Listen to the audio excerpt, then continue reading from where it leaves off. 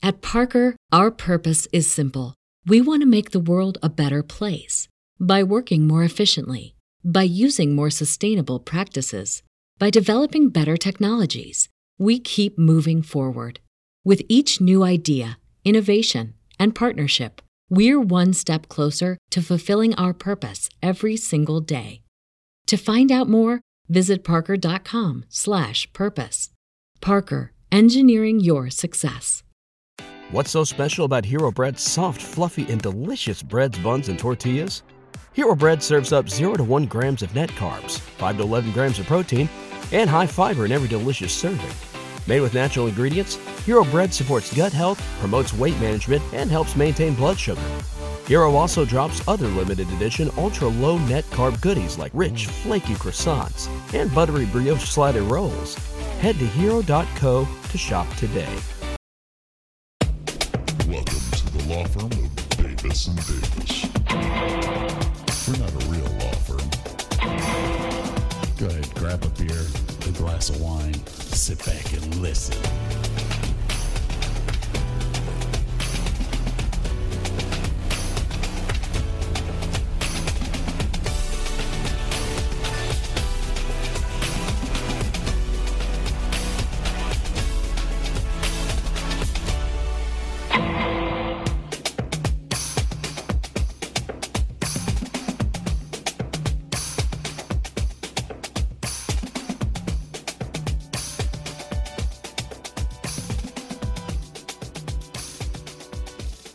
I can't believe I gave my panties to a geek. And I was so grateful. Welcome to the Davis & Davis Show, davisanddavisshow.com. Or the davisanddavishow.com for some awesome merchandise that would just make your life so much better. I am going to make about 6 different t-shirts now for the Davis & Davis Show, including a set of t-shirts for the Put-in-Bay Classic for next year. Nice. Yeah. They'll say Davis & Davis on the front, and then on the back it'll have the Put-in-Bay logo. You should have the race course like my hat does. Oh, I could do that. I could take a picture of my hat and send it to you. That, you know. Yeah, that's or ask Bob. I'm sure Bob's got the Mary will have the she'll have outline. She's the one that did the embroidery for you, isn't she? Well, she was just selling clothes, and she's like, "Hey, if you need a hat, take one." I'm like, "I want this one." I love that hat. Picture of my stacked new friend behind me. Bitch has arms like they are fucking bricks, man.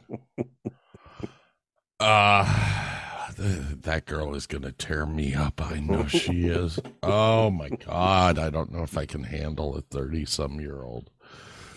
Oh, all right, ladies and gentlemen. Welcome to the Davis & Davis Show. You gotta get through these disasters here. It's a long list, man. I'm telling you, that man does not look stable. I totally don't look stable today. I made it to work. We finished the show last night. What, about midnight? Yeah, it was late. It was very late. And I didn't have to be at work until 11. And let me guess, once again, in the middle of the night, they changed your schedule. No, they didn't. No. Okay. But I usually work 6 in the morning until 3 in the afternoon. Body. 5 o'clock in the morning. Bing. Fuck. I don't have to be awake till 11. So I tried to force myself to go back to sleep. And every half hour I was, Am I late? Fuck. So yeah, it was rough. Very rough. I did finally get, well, I said this in the show yesterday. I got the Kevin Linnell episode, the second half of it, put up. Cool. God, I love that kid. And he's not a kid anymore. No. None of us are. Nope. We just remember him as his younger self. So I applied to be the assistant golf pro at a course not to be named, of course. Somewhere in Texas. Somewhere here in Texas, but their starting pay for the assistant golf pro is almost $20,000 more a year than what I make right now. Nice. I was like, are you fucking serious? They're like, yeah, it's a city job. Oh. I was like, hold on. Are you a part of the government retirement system? Yeah. Ooh, I only need about 15 more years and I can retire with a full. Oh, the old Navy thing. Uh-huh. Yeah. So yeah, I was kind of excited about that.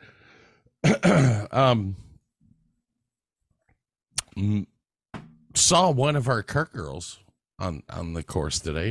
Her name is all I'm gonna say is first names, okay? No last names, because I don't want to have to edit this. Bella is her name. Short for Isabella. Isabella. Okay. I love this girl. If she was 30 years older, she would be in serious trouble. You're a little creepy there, Scott. Not gonna lie. What's creepy about that? No, you know what the creepy part would be is if I did attempt to do something. That would be creepy. You're just thinking, man, if she was creepy would be me buying a house across the street from the high school. But you're not allowed to, so problem solved. 400 feet, man. That's it. That's a long way when you binoculars work. No, I am kidding. And I am not banned from living next to a high school like Burke. Yes, just the elementary schools. So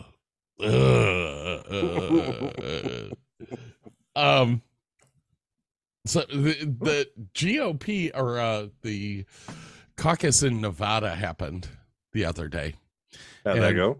And Donald Trump was not allowed to be on the ballot. Nikki Haley lost to the button that said nobody on this ballot. Fuck. Is there a button that says everyone sucks? Did they hit that one? Is that what they did? Absolutely cracked me up. I was like, damn, Nikki, honey, this is not your year. Just sit back. Your time is coming, but it's not now. iTunes. Yeah, I asked you about that the other day. Do you have iTunes? I had iTunes on my computer many years ago, and I don't know why, because we haven't had Apple products in the house until the past few years. I don't know why I had it. All I remember was it tried to take over my PC. Every time I would open up something, be like, hey, iTunes wants to do, fuck you. I have a program that works fine. Thank you very much. Every turn. It was like, hey, let me do that. No. I ended up deleting it because I just couldn't handle it. I have a wonderful thing called an iPhone. Yep. I have these wonderful things called iPads throughout my house. The studio computer, I did not have iTunes on. My laptop has finally frickin' died. Uh-oh. So I had to load iTunes onto said computer. iTunes then proceeded to take every song on my computer, make a new file of it in the AI what, the cloud? No, it's like your music on my directory? computer. So basically now I have 2 music directories.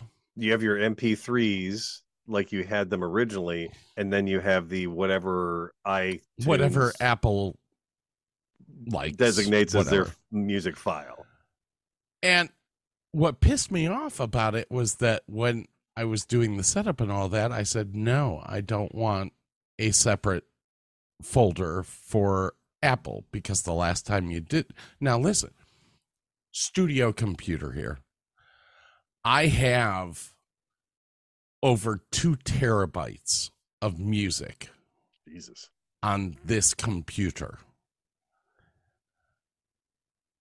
And it copied it all and made new files.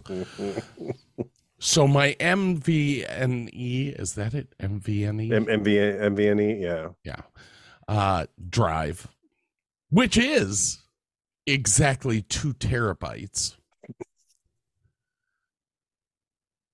One wanted to crash. I'm sitting there looking at my shit. I have a beef. I have a beef cake computer. I now have 2 MVNEs maxed out because of iTunes. I only got 10 gigs of music on mine. How do you have 2 terabytes? Scott built it.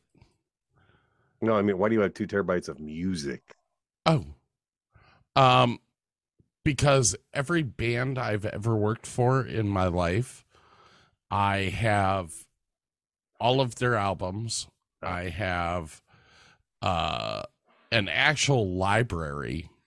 I have an actual library of the artists that I've worked for, what they like. The MP3s are attached to each file. So I can go back through and go, okay, the last 2 times that I worked for Earth, Wind, and Fire, what's their main set list? Here you go. I have this set list. I have this set list. I have this set list. And each set list is linked to each music file that I have. Gotcha. So okay, that makes more sense. Yeah. If I'm going to do a show with a band, I will go back through what I've done for them before to see the notes, like my Shaka Khan notes. My Shaka Khan notes are very, very explicit, or not explicit, but extensive, very precise okay. as to the things that she likes and the things that she doesn't like. It's just a way for me to keep track of stuff. Now, as well, you and I have been doing a podcast for 3 years now. 3 years. And I've been feeding you music on a fairly regular basis and hey, if you want to use this, great. If you don't, and you're throwing that in there too. And I'm doing the same thing. I'm throwing it into my music drive just because I was like, I don't think I have, I don't even bother, I don't think, to look up to see if I have the songs half the time, just because when I take them, I turn them directly into MP3 files, and just because I know your computer likes that better. Yeah. You're one of your system hates. Well, no, MP4s. the Ableton system that I use for the drops 7. It will only play MP3s. So those are all MP3s that you're hearing. So I have to transfer, especially the Apple stuff. It does not do Apple at all. So anything that's on my phone, I have to transfer over to MP3. Convert it or download it. So, yeah. There should be a pretty simple program out there to like convert sound files to other sound files. I own one. Yeah, but I mean, there's probably a freebie program out there.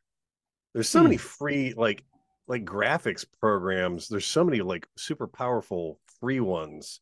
There's like GIMP and Blender and they're just bloody free, and you can do some amazing stuff. There's got to be some sound stuff out there somewhere. I use Canva for graphics. I do pay for it, but I use it. Far from Nugent. 904. I use it for my company. I use it for a lot of the theaters that I work with. So I don't mind paying I think it's only like $9 a month, which is not the worst. But the nice thing about Canva is anything that I design is saved on Canva, so I can go back to them. I don't have to save it on my computer. Okay. The other nice thing is that I could build something here and access it anywhere. Access it from work or anywhere. Now, the sound program that I use, what is this called? It's called NCH Software's Switch, and I can change any audio file over to an MP3. What I use for us to edit this show is actually a video editor. No, that makes sense. But it's a video editor that's linear, so it's a hell of a lot easier for me to cut pieces out, add pieces in, different stuff like that. Audacity's great. I use Audacity. Audacity's free. The biggest problem with Audacity is that it's great for small clips. You and I do 2-hour shows. Yeah. So, it's just easier for me to use the video editor. Now, when I export from the video editor, it saves it as an Apple product. So I have to go to my NCH switch and transfer it over to MP3. You know what? It's all about the fact that I paid $2,200 for this video editor. And at some point in time, I would love for us to do video, but there's 0 places in the world that would let us do video and post it on there. Nobody wants to see this. So yeah. Anyways, iTunes, I'm really can suck it. I'm really getting tired of Apple. And that's sad because they had a great product for a long time. And the iPhone is still something.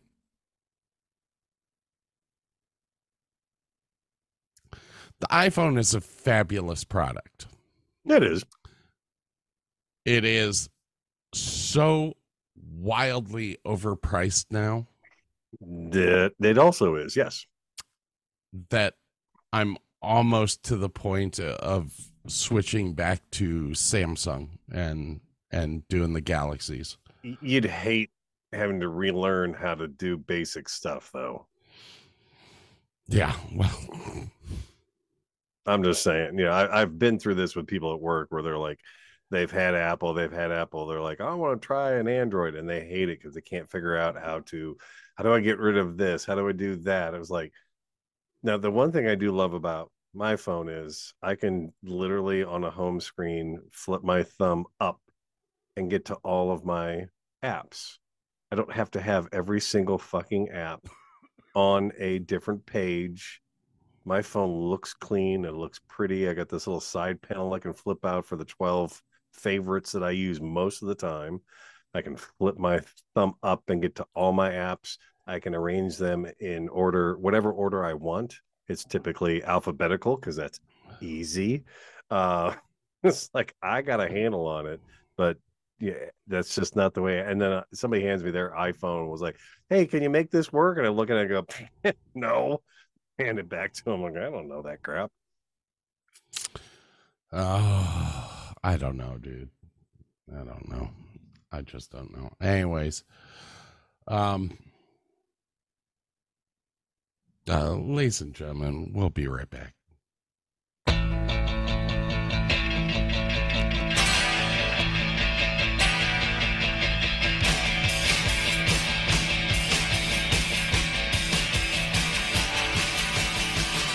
It's Depression Rock, the great new double album from K-Tel, with classic hits like Heaven Knows I'm Miserable Now, Girlfriend in a Coma, Dead Souls, Love Will Tear Us Apart, Why Can't I Be You, Never Enough, and The End of the World, with artists like The Smiths, The Cure, Marillion, Joy Division, Morrissey, and many, many more. Available on vinyl, cassette, and 8-track. The brand new album by K-Tel.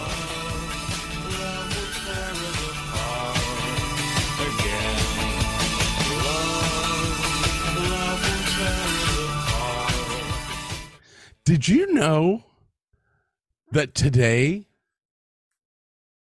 is National Hug an Addict Day? Or was it Hug an Addict? No, Hug an Alcoholic Day. No. I love you, man. I'm hugging you, buddy. I love you, man. Hey, Burke. Hey, Burke. What, Scott? Burke. What, Scott? I love you, man. Yeah, I know.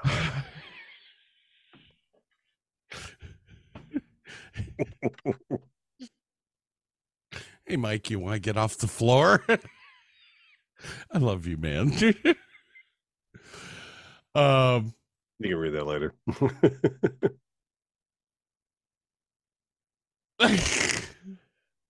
Anyway.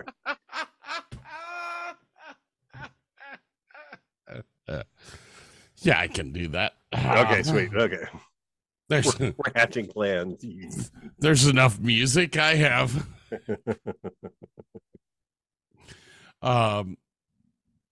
I guess I need to do that now. Any updates in the world news? Oh, why, yes.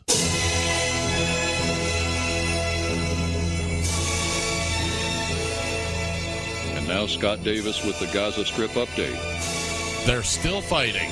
That was Scott Davis with the Gaza Strip update.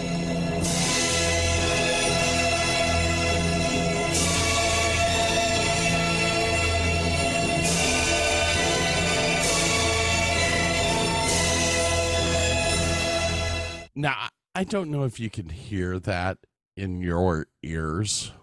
Yeah. But when I edited that whole thing, I literally have the announcer's voice pushed into the left ear a little bit more, and then my voice is pushed into the right ear a little bit more. It may not come through Zoom. I don't know if Zoom is stereo or not. I don't know. I don't know if it would come through on the podcast either. I have to listen to that. Might be mono. You never know. You have an open mic somewhere else in that goddamn room. I swear to God. Look, it sounds like a mic on the other side of the room because I heard you cough. How? I don't know. I'm just saying. Even yesterday. Right now. I can hear you right now. What the fuck? What the fuck? Something's not right here. Anyway, I mean, I can hear you fine now and everything. I'm just saying, when you hit that button, the cough button, there's something. Maybe it doesn't kill all the power to the mic. I don't know, but worry about it at a later time, man. I mean, it's all right. Let me ask you a question. Sure. You can hear me right now, right? Yeah. Not a damn thing. My cough button is bleeding. Okay, well, now you know. There you go. That is very, very disheartening. Why don't you just hook it up to a light switch? Just flick it on, flick it off. That's very disheartening. I mean, it sounds like you're 2 rooms away, but there's this faint. I can kind of hear what's going on. So you'll hear it when you listen to you'll hear it when you listen to the. Oh yeah. Editing. Oh yeah. Yep. I don't listen. All right, what else we got to do here? Listen here, fuck face. There's nothing like anal sex 6 hours after eating corn on the cob. I really should have that say, there's nothing like anal sex after she ate corn on the cob. That sounds, yeah. Yeah. Sounds a little better. Diction. It's all about the fucking diction. It's all about the context. Does Scott like strap-ons? I don't understand. It's time for the Davis and Davis Show Motivational Minute. Life is short, so don't miss a chance to tell someone close to you how much you love them. Oh, what an asshole they are. Either way, say it. Live life with no regrets. That is all. This has been the Davis and Davis Show.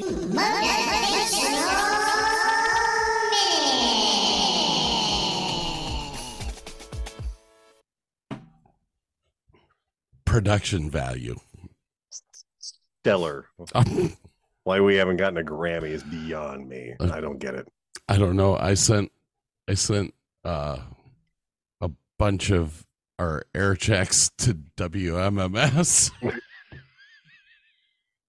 They're gonna listen to these and go like, are these kids in their basement? What the hell is this? Oh dear Lord. What the hell? Oh my God. You know, we should have something with I've got a $400 mic. Come on. I got a $100 mic. Come on. We should have something with Gene the Dancing Machine on here, man. I just saw a video of that today. I'm like, God, I love it. Da, da, da, da, da. Nobody listening to this show has any clue what we're talking about, but I miss that stuff. I cannot remember. Well, there it is. Oh my God.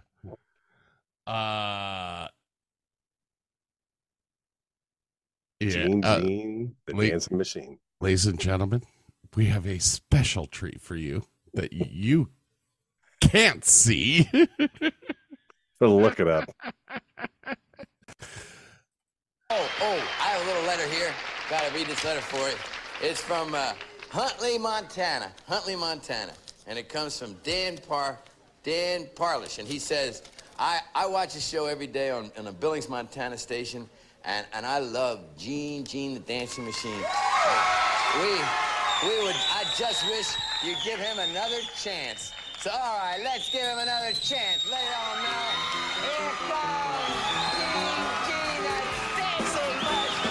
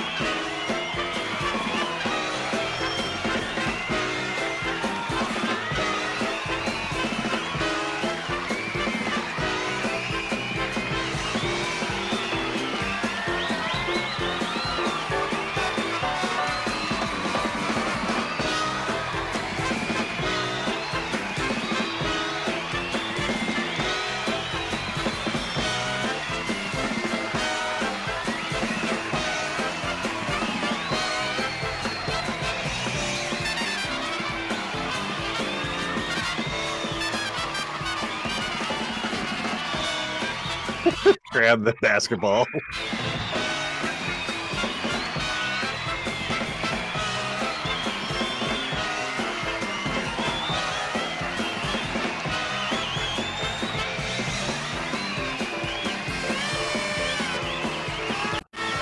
I gotta get this music. I've got to get that music.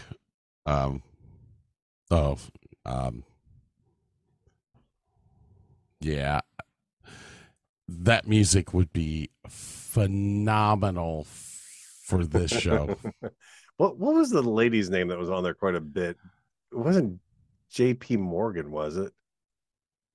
Oh, you know what? It actually might Oh, no, have it been. was. J.P. Morgan, Gong Show. Born in Colorado. She's a singer predominantly. Life is just a bowl of cherries. Oh, okay. I've actually heard that. She was a vocalist on an ABC television show, Stop the Music. Okay. She had her own show, the J.P. Morgan Show. All right. You know what? Special episode, Jackie Gleason, Pat Boone Chevy Show, The Ford Show. Huh. Alrighty then. Nightclubs. Songwriter of the sitcom The Odd Couple. Oh, she played herself in an episode of The Odd Couple. Okay. Yeah. Muppet Show appearance. Interesting. Yeah, she was pretty fun. Well, you know, we have on our suggestion list Chuck Barris. Yes, we do. Weird dude. Weird freaking dude. Do we expand that to the best of the Gong Show? That could be, although there's a lot of that humor that's very visual, like the girls eating popsicles. Yes, but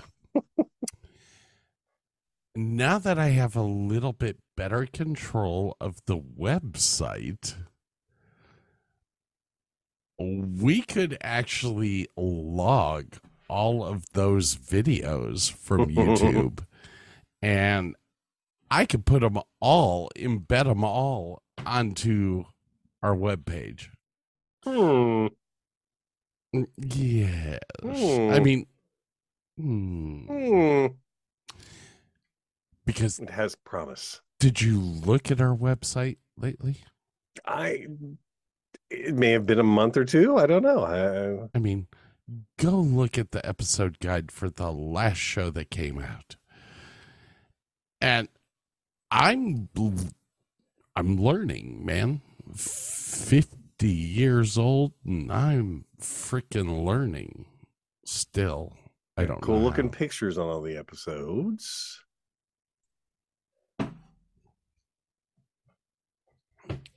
Hey, you actually got screenshots from what of the Zoom thing. Very nice. Hey, there's the Akron U.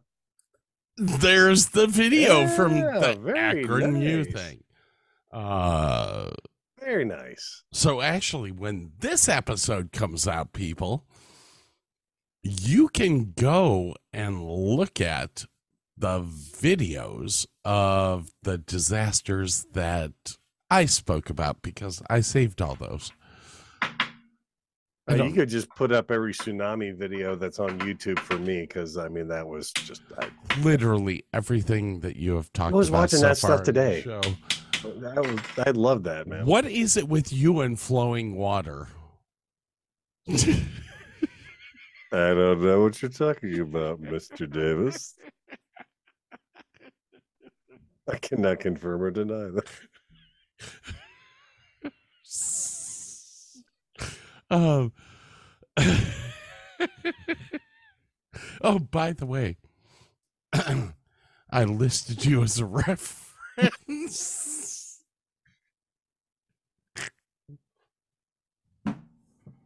Oh, for the love of God. Wait. Let them call. Let them call. I applied for a job today, and they were like, "We need 3 references." So hang on. Just to be more of a dick than you, I don't think that's possible. I put you, Mr. Davis, as a reference. Did you actually say I was your brother too? No, but all 3 references. Guess what the last name is? Was it Davis by any chance? Let's see. My brother that's been in prison, the guy who knows all my deep dark secrets, and my mom who is shitting herself. Okay, yeah, great group. I was just sitting back on, this. It's guaranteed I won't get hired now. But if I was the manager reading this, I would be laughing my ass off. I would be laughing my ass off because, like, the one Davis that's listed, I've only known for 2 years. Then comes you, and it says relationship. And I put in there, shithead friend. Brother from another mother.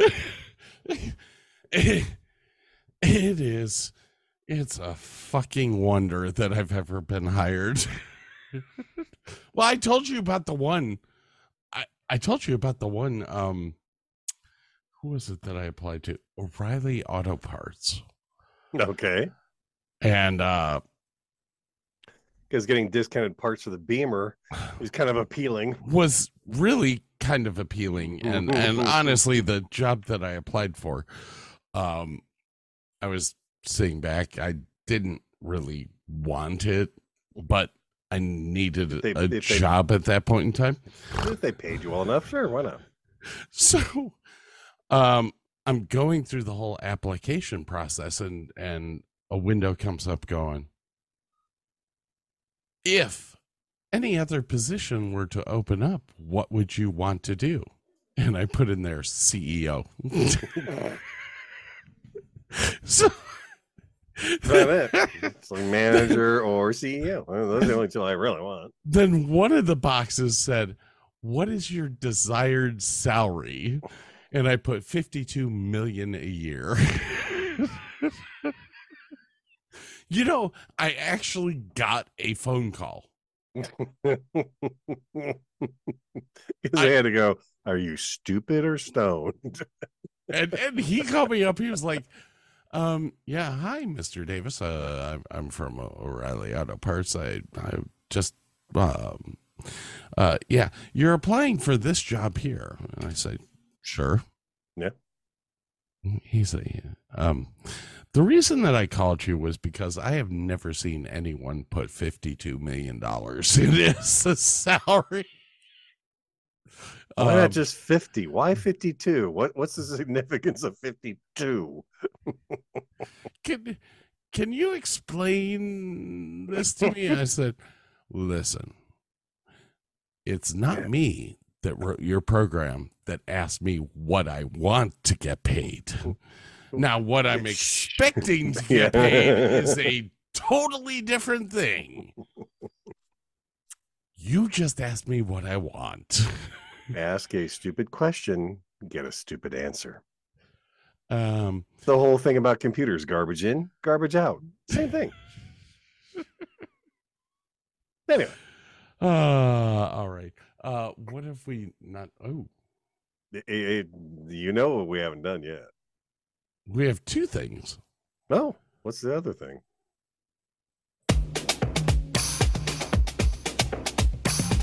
Welcome to the Davis and Davis Show's marital and sex tips of the week.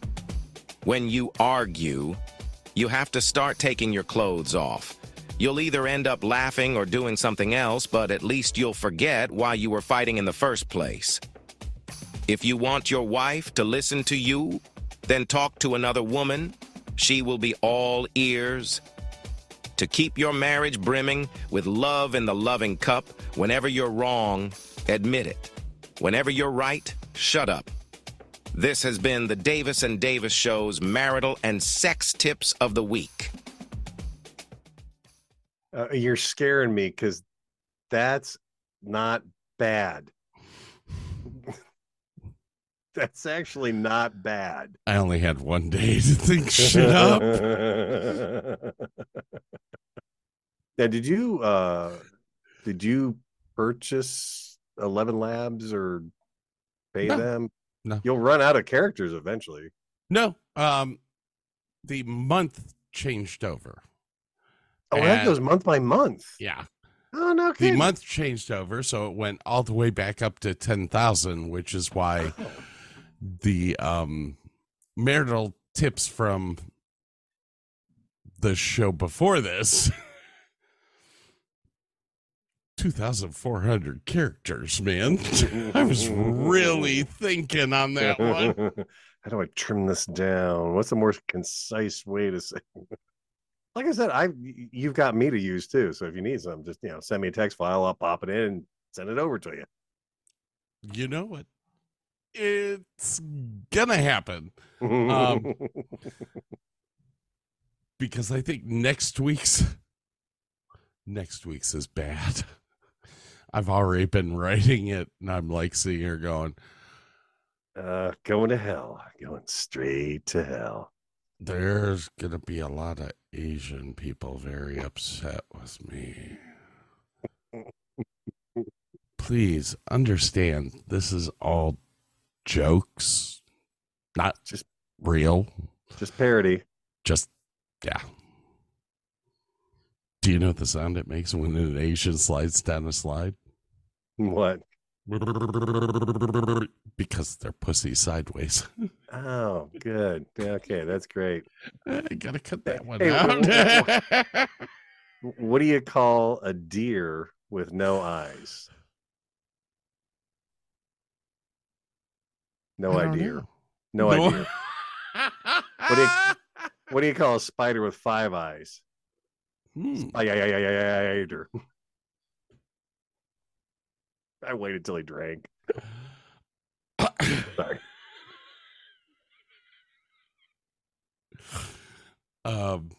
Thank you very much. Hey, we have one last thing to do before we get into the show. We've wasted 45 minutes already. Let's do this.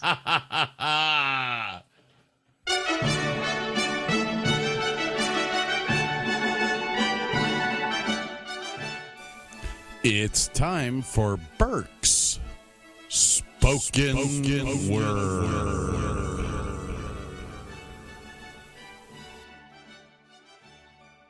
I have tried to amend my carnivorous habits.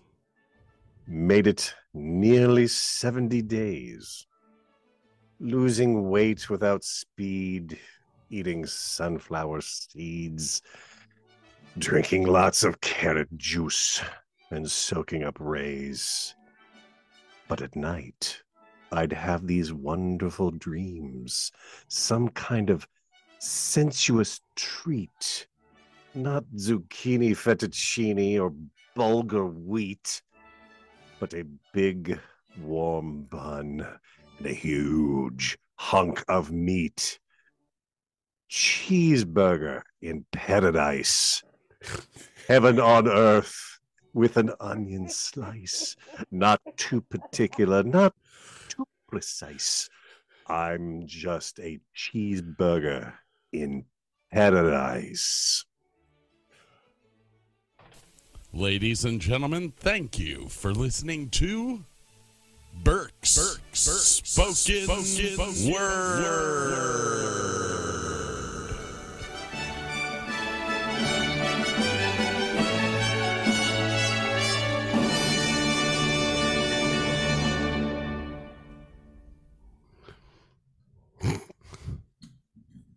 Totally lost until I heard cheeseburger in paradise. What am I listening to? Oh, Jimmy Buffett? Oh, I'm you're getting it from all sides, man. You're not gonna know if you're coming or going with this stuff, man. I almost think we need to do a show with a couple other people that have to buzz in to guess. Oh my God. Guess the spoken word? Yes. Holy crap. I know I've got like 4 people that would be absolutely willing to come in and do that. Sam wouldn't do it because Sam only listens to rap, but I don't really care about Sam. Fuck Sam. Fuck Sam. I've got quite a few loaded up in the hopper, so I can make that happen right now.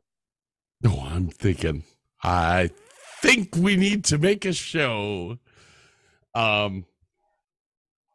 Gower might be in on that too. He's real good at old music. Oh, really? Yeah. Oh, yeah.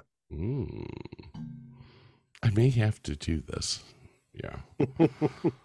All right, ladies and gentlemen. Hey, we have part 2 of a show for you. More disasters, just like this entire show. 45 minutes in. We are talky little bastards, aren't we? We are. But people enjoy it. All 3 of them. Yeah. There's a dozen of us. All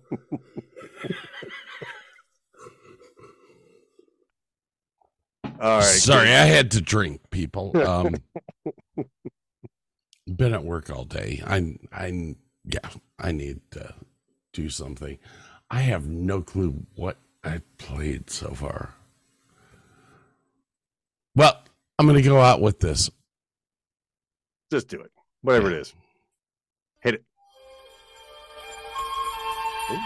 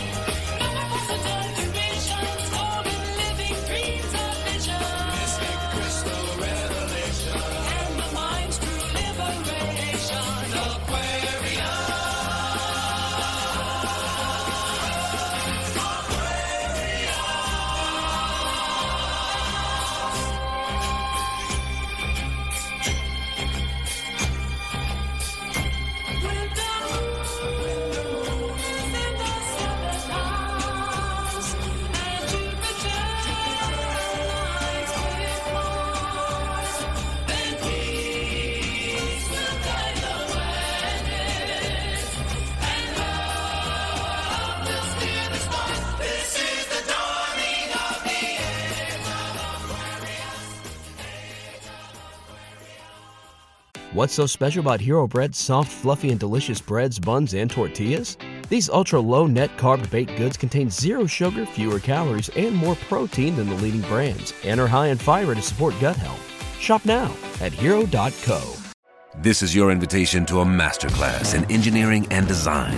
Your ticket to go from 0 to 60 with the Lexus Performance Line. A feeling this dynamic is invite only. Fortunately, you're invited. Experience the exhilaration of the Lexus Performance Line and some of the best offers of the year on select models at the Invitation to Lexus sales event, now through April 1st. Experience amazing at your Lexus dealer.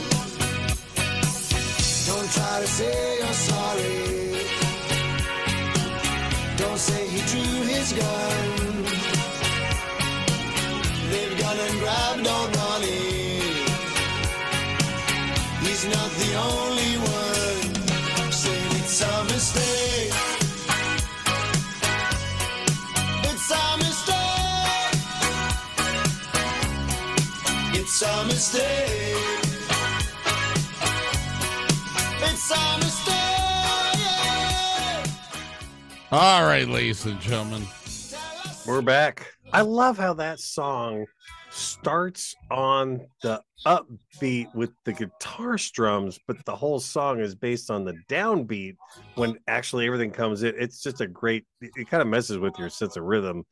I love that song. It would be one of the hardest songs to actually light because of the fact that you're changing beats. Yeah.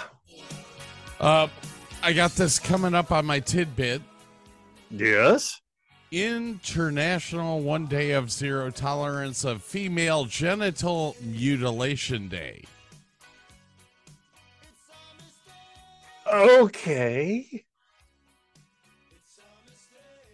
I mean, may have to delete that app from the tidbit. I want to know happy stuff. I can't say anything that won't get us canceled, so I'm just going to shut up right now. Shut up. Shit, all right, man. We were canceled 4 years ago. That's true.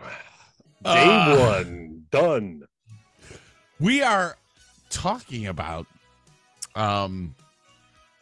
disasters. Natural, unnatural, doesn't matter. Love it. I think we are up to your next one. Yes. Oh, dude, this is a big one. Holy cow. This consumed me for a long time. 2011, the Tohoku earthquake and resulting tsunami in Japan, which then also What caused... What year? 2011. Oh, I know which one this is then. Yeah. So you had an earthquake you had a tsunami, and that also caused the Fukushima Daiichi nuclear disaster. This is a triple threat. I gotta admit, to this day, I will type in tsunami and watch hours of the footage of this tsunami because it's so mind-boggling. Like, okay, do you remember as kids, you'd be watching, I don't know, cartoons or whatever, you'd see a tsunami wave. It's 100-foot wave coming in and just killing everything. That's not the way it works. The water just rises and rises and rises and pretty soon houses, buildings, cars, ships are just getting fucking washed inland. It's just it's scary and intense and magnificent. It's just mind-blowing. Anyway, so this moved the province of Honshu 8 feet to the east. It shifted the earth on its axis by 4 to 10 inches. Jesus. March 11th, 2011, strongest earthquake in its recorded history. It struck below the North Pacific, about 81 miles east of Sendai, which is the largest city in the Tohoku region. This caused the tsunami. Well, this is also why there's no Richter scale. I mean, we have Richter scale for what happened on land, right? But where it happened, it was in the middle of the ocean. You can't really measure it. No way to measure it. But they were saying that it was high enough to where it would have topped the scales. Yeah.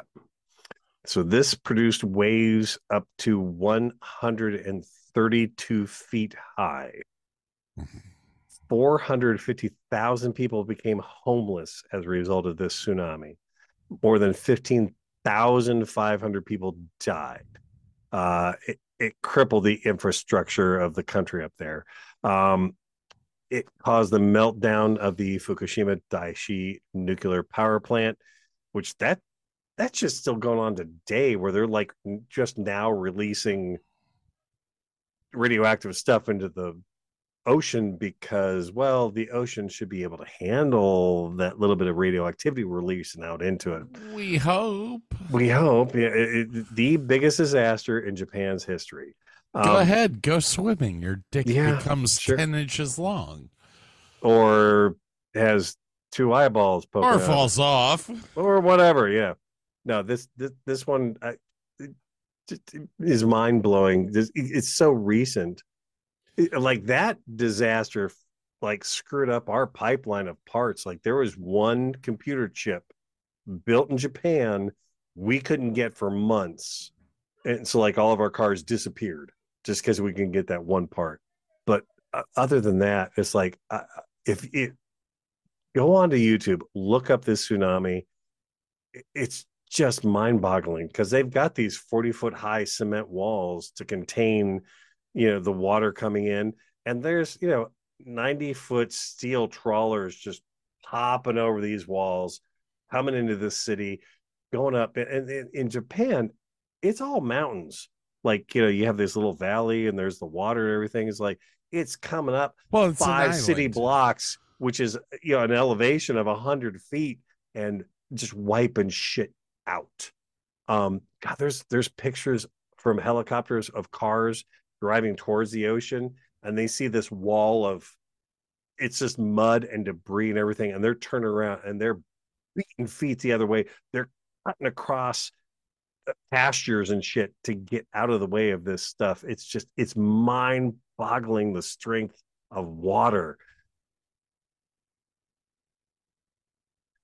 Now, the thing about this whole disaster was this is at a time in 2011, everybody had cell phones. There are CCTV, closed, whatever. There's cameras on buildings everywhere. This was like the most recorded event ever in modern history. Like you could see dozens and dozens of cities. There were helicopters with film footage. There were companies that had cameras with footage. There were people with their cell phones with footage. It was just astronomical, the amount of video that you saw on various different places and everything. It was just to this day will watch tsunami videos just because it's mind-blowing to me. What was interesting to me is I have an engineer mind and all that. Watching the water come up to the Fukushima plant was just mind-blowing, and they had video of all of this happening. Yeah, it was terrifying to watch. Now, the scary thing to me, part of the reason why I'm against nuclear energy, but I'm for it, is that plant was designed in the 80s, and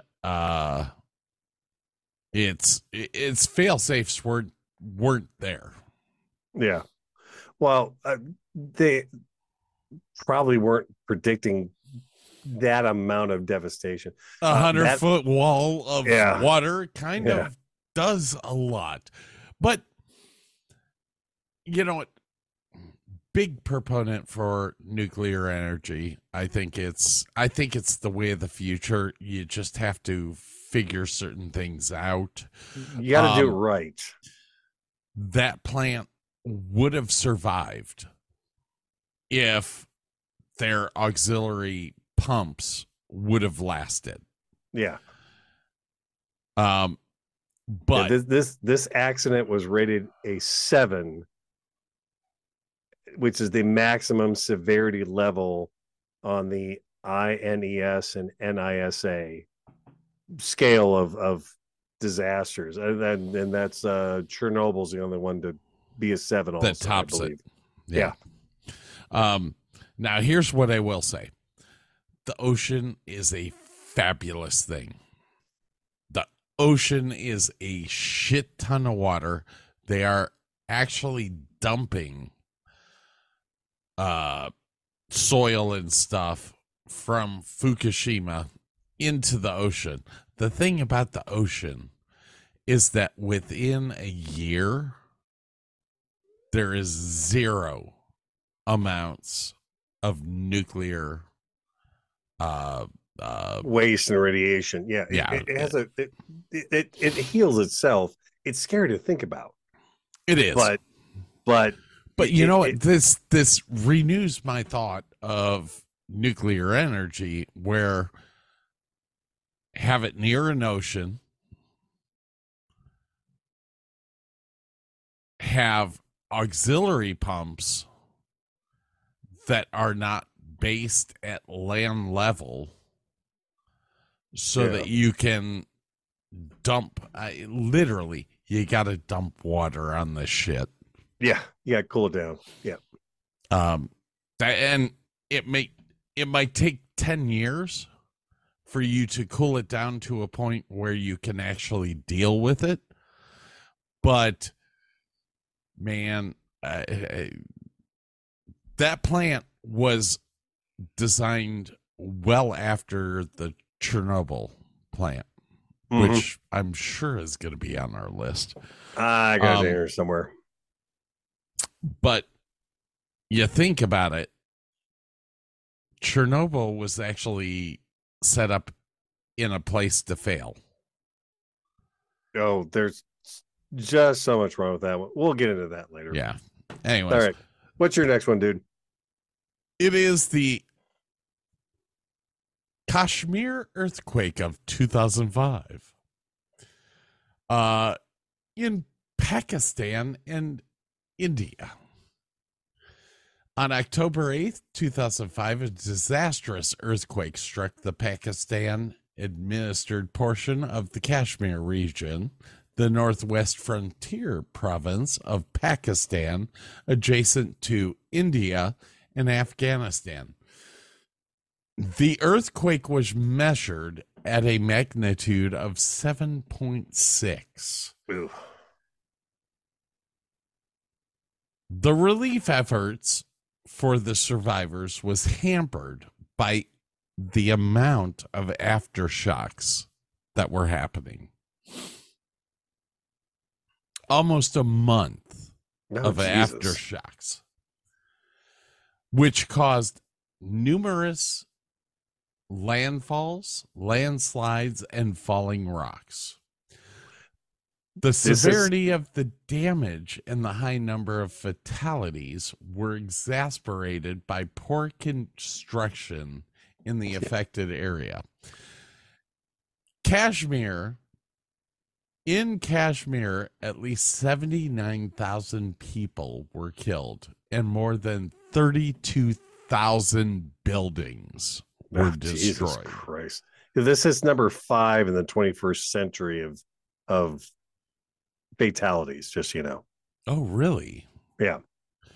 The area is kind of a barren area. It's at the north end of India. I'm sure they don't have OSHA there. Yeah, well. Yeah. It's any of these southeast areas that are up in the mountains like that, you're really kind of screwed. You're doing what you can to live there, but yeah, it's an iffy place to build anything. Needless to say, the city in Kashmir, which I don't have the name of it, but they're saying 95% of the main city in Kashmir was Azad, destroyed. Jammu, and Kashmir, a territory under Pakistan. Okay, so Kashmir is the city. Centered near the city of, I'm going to butcher this name, Muzaffarabad.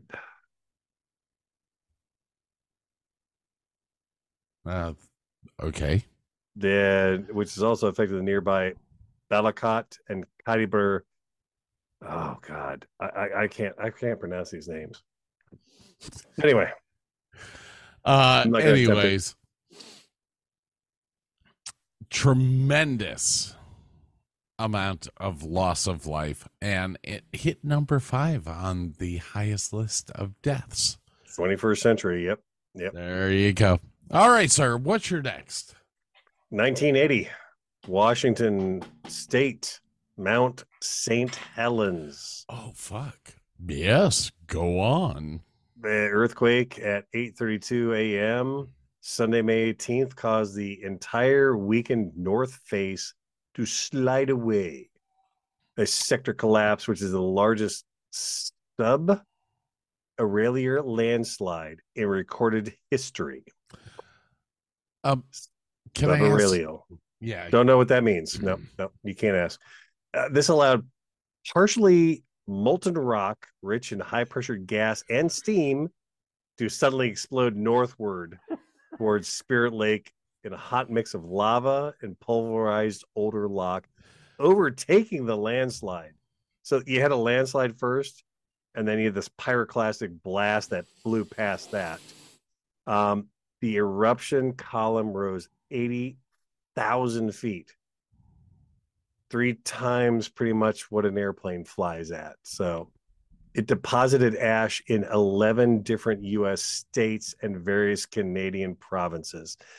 And at the same time, snow, ice, and several entire glaciers on the volcano melted, forming a series of large, what is this, lahars, volcanic mudslides? Oh, goody. So it melted off a couple of glaciers and turned it into mudslides. That's reached as far as the Columbia River, 50 miles away.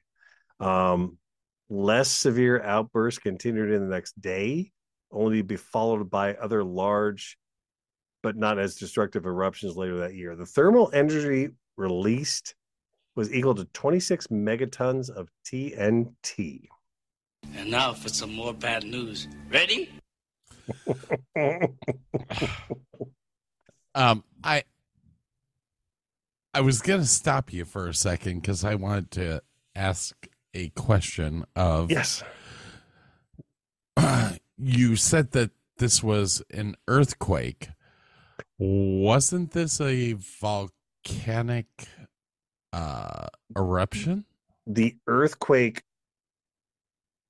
allowed material off of the face of the volcano, which then allowed the earthquake to erupt.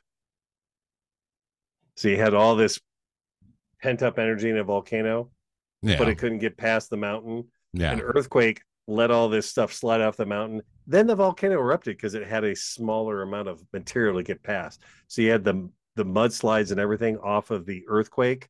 The volcano then blasted past that, blew down trees for acres and acres. Okay. I was alive for this. And as was I. The month before the eruption, they were talking about the side of the mountain bulging. Yeah. And growing at a pace that they were extremely concerned about. This is one of those things they knew was going to happen. It was just they didn't know when exactly. Gotcha. So the earthquake triggered it. Yeah. Yeah. It was going to happen, but it was happening. Just hastened it. Yeah. Yeah. Yeah. Okay. Made it happen faster. Yep.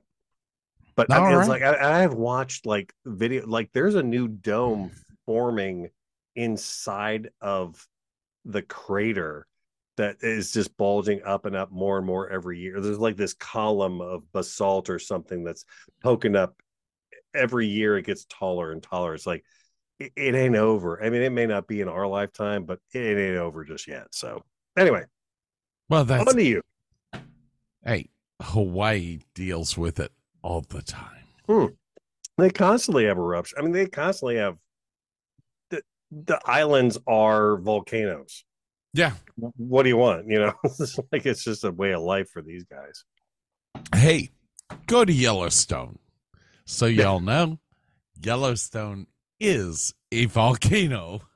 It is 1,000-mile wide volcano that's going to blow up someday. Maybe not in our lifetime, but someday.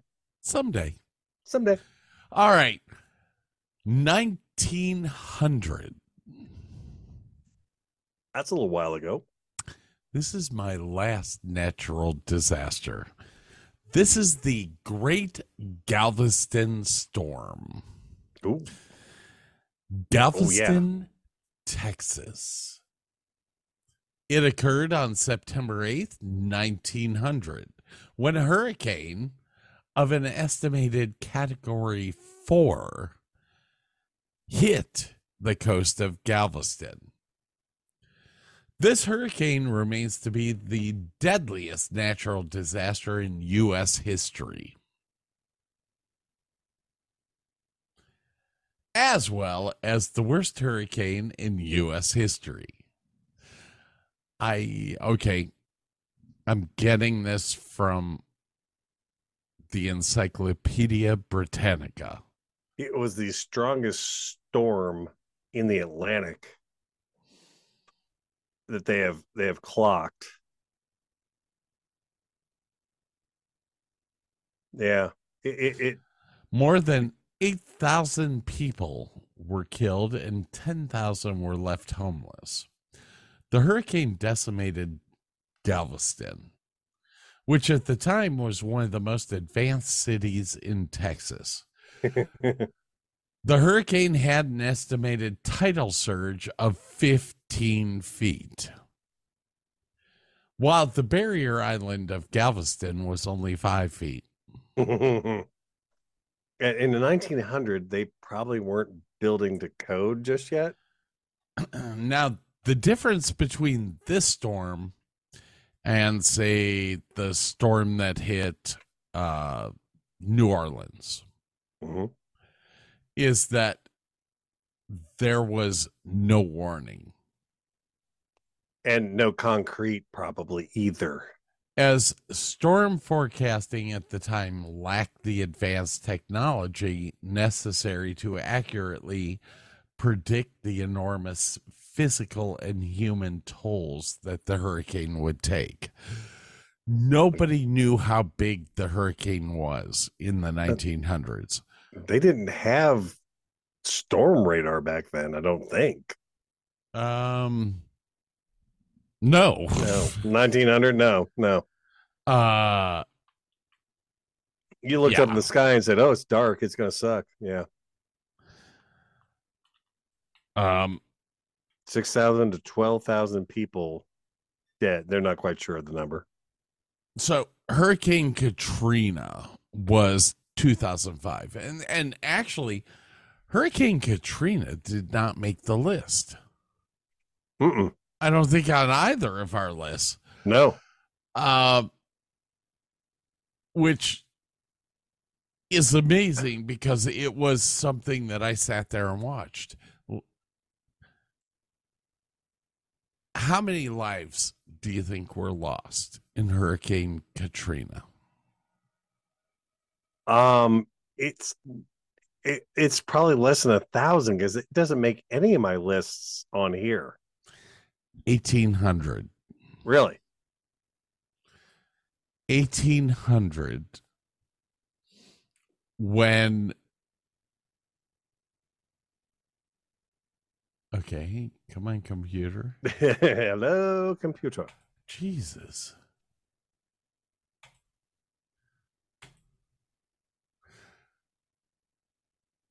Yes. When this doesn't even make the 21st century. Yeah, Katrina's not even listed on here, man. Yeah, Katrina was 1,800. And we were just talking about Galveston, which had 8,000 killed. Yeah. 8 times more. But the devastation in 1900 had to be just unbelievable. Nothing would have stood that. Nothing would have stood that. Just insane. Insane. And back then, I mean, 1900, the fire cars. The fire department is still using horses. Yeah. I mean, did the government even have relief stuff back then? I mean, that's just a bad time to live in that area. Good Lord. Yeah. It was just a bad thing. It was a bad thing. Lord. And what was sad is that we had the hurricane that came through that devastated Galveston Island 10 years ago, I think it was. Is that the one big one that hit Dallas and all that? Yeah. Hit Dallas, hit Houston. Joel's Sanctuary wouldn't let homeless people in, and you got it. Yeah. I literally went down to Galveston Island and worked a soup kitchen for a week and a half to try to help alleviate the problems and all that. And the weird thing is that this storm didn't do a quarter of what the 1900 storm did. Well, and I was talking to people who lived down there, and they were like, my parents went through worse shit. You know, as I'm talking to them and there's a boat on their front yard. Yeah. I was like, you have to admit, like, just the materials that we use for houses now are 10 times better than they were 100 years ago. Oh yeah. It's like, we're using block, we're using, we know that hurricanes exist, and pretty much if you're on the coast, your houses are built like brick shit houses now. I mean, there's all sorts of different materials and binders and different angle, braces that you have to use in construction just because we know better. So, yeah. We've grown. All right, ladies and gentlemen, let's move on. What do you have? This is the first of the this is the last. No, this is the last one. 2004 Sumatra earthquake and tsunami.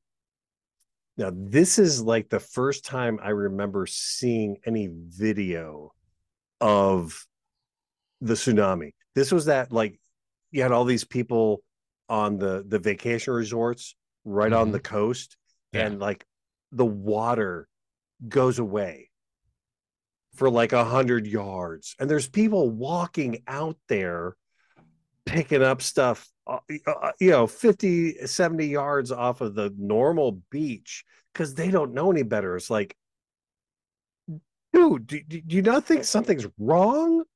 It was mind-boggling. There's a bunch of stuff on YouTube you can watch.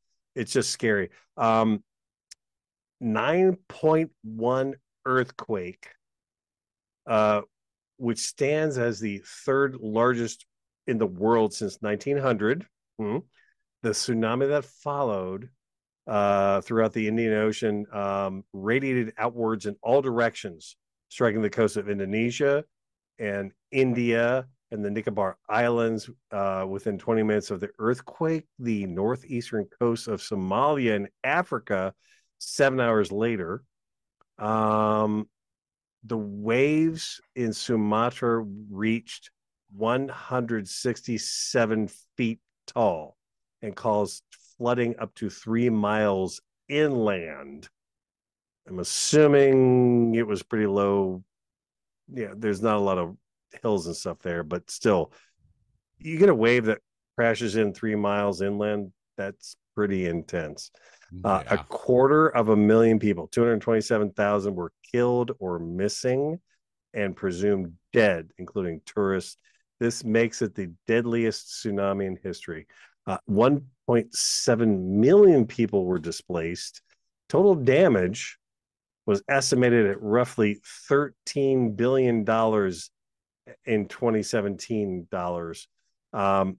Indonesia was the hardest hit country with 167,000 lives lost and nearly $6 billion in damage. Damn. But that's the first time I remember like seeing any video of a tsunami, which was just, it wasn't like the Japan one, but it was like, it was just mind-boggling how the water just goes away for 100 yards and people are walking out there and they're like, hey, this is kind of cool. And then all of a sudden people are yelling at them to run back. And you can see some people made it and some people didn't. It was kind of messed up.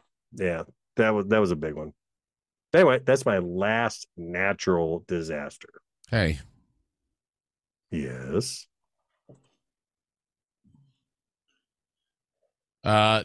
Tonight is the Nevada caucus or primaries, and you go Marianne Williamson. Okay. You go, girl. Worked with her at Hay House Publishing for years. She a good person? 10 years. She's a little bit nutty. The nutty's okay. Is she a good person? Yeah. Great. Okay. I mean, great woman. She'll never be Biden, but I love her. She was the first one that looked at me and said, "You're a man." I don't like you. Said, yeah, I'm just here to get your microphone to work. Love you.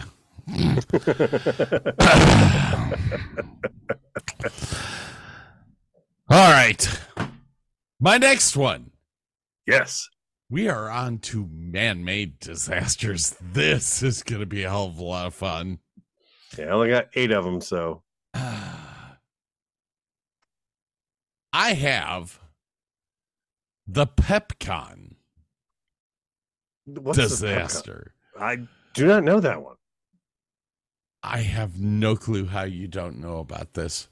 On May 4th, 1988, in Henderson, Nevada, which is 10 minutes from Las Vegas, if that, a severe explosion occurred at the Pacific Engineering and Production Company of Nevada, PepCon. PepCon. Okay, that makes sense.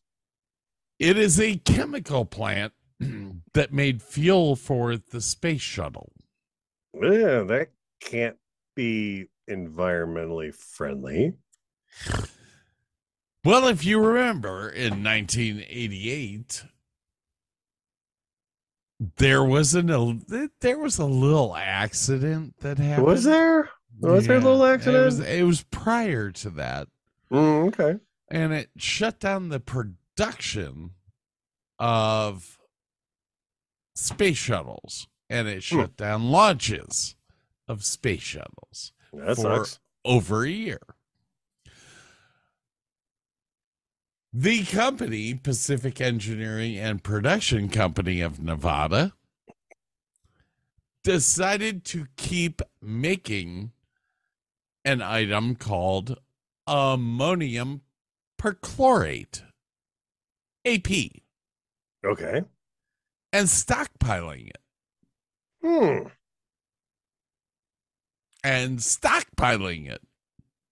And stockpiling it. Nothing can go wrong there. Hey, we're supposed to be sending some space shuttles up, man. We got to send this stuff. No, it's got to sit in the yard. Well, ammonium perchlorate is a fabulous product that doesn't like a lot of heat. So being in Nevada was probably a good thing, right? Yeah. Well, actually, what caused the accident was a welder. A welder was welding up something close to an area where the AP was being stored. Now, check me if I'm wrong. Welders use heat, right? Well, they use metal rods and electricity to create an arc, which, it's heat. Okay. Just checking. Yeah. And a spark. A spark came up, and it hit something bad. It was bad. It was bad. It was bad. As a matter of fact, I'm going to show Burke something. Are you ready? Okay, I'm ready.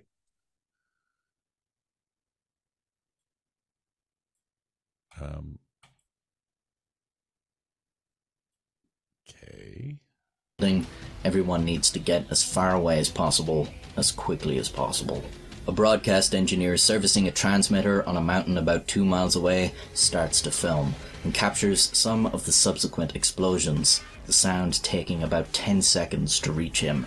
In total, there were 7 explosions in the plant as the fire ignited explosive chemicals and ruptured the underground gas line. The largest of these explosions registered a 3.5 on the Richter scale and was equivalent to a quarter kiloton of TNT, about the same yield as a tactical nuclear weapon. It is one of the largest domestic non-nuclear explosions in recorded history.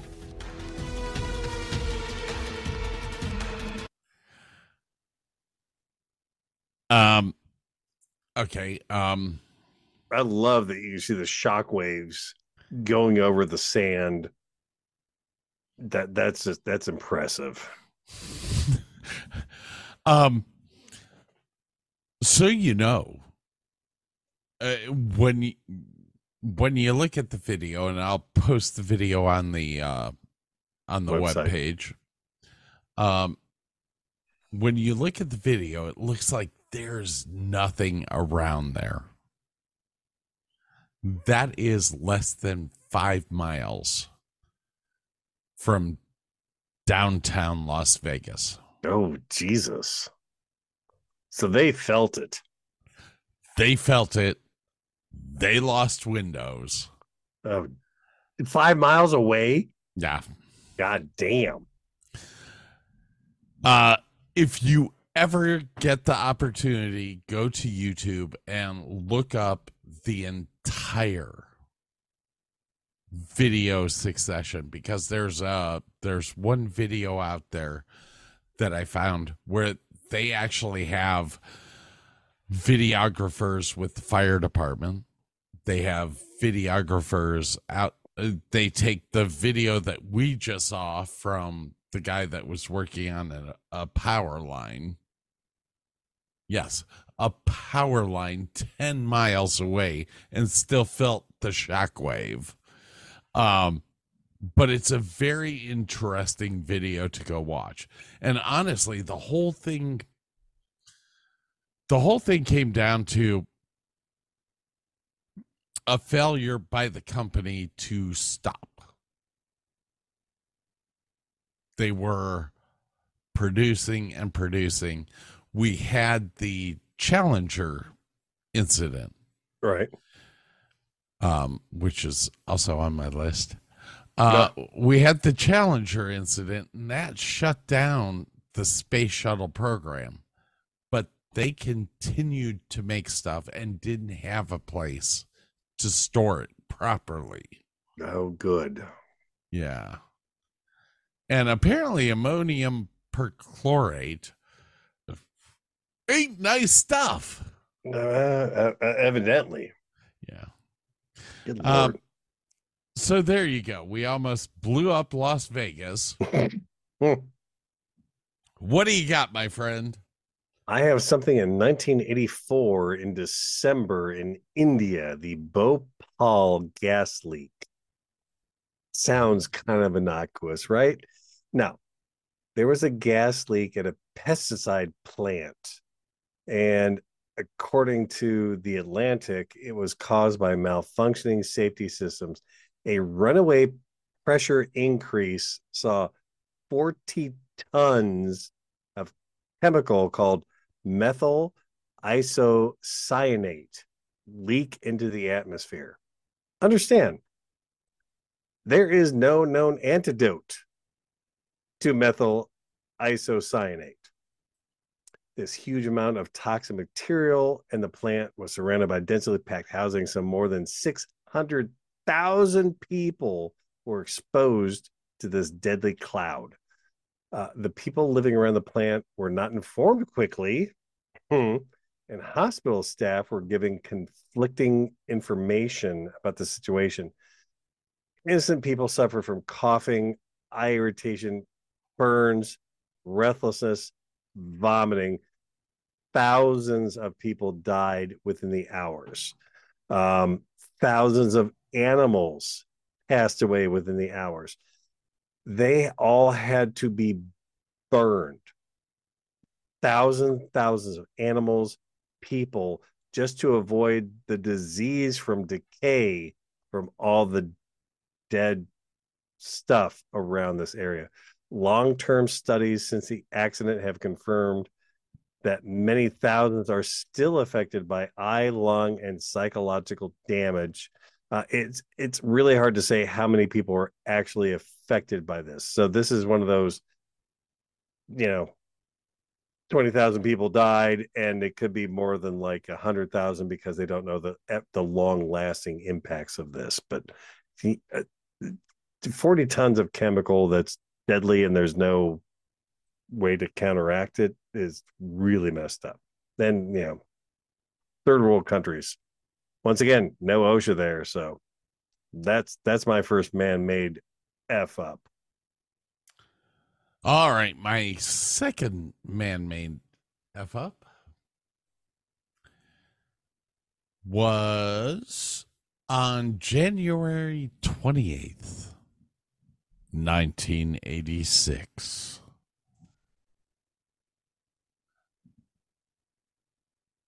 Junior high school. Sitting in history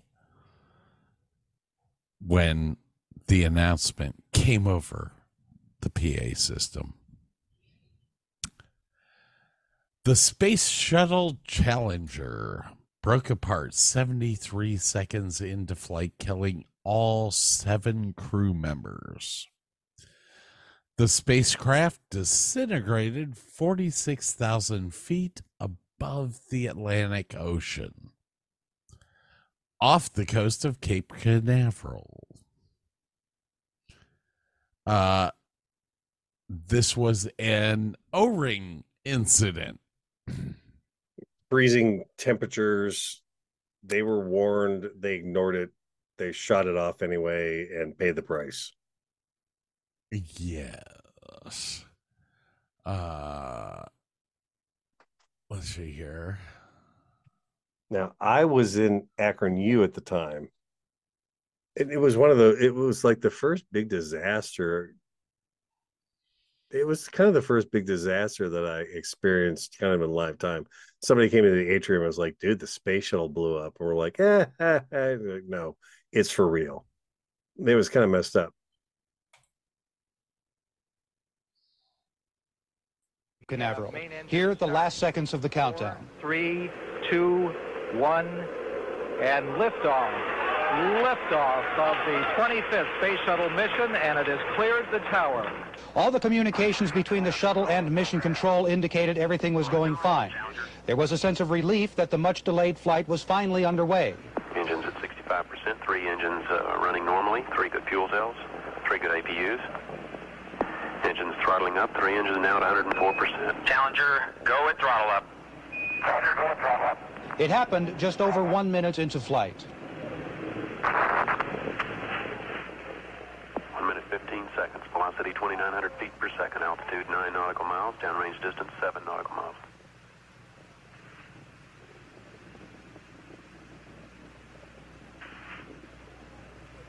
From mission control, silence.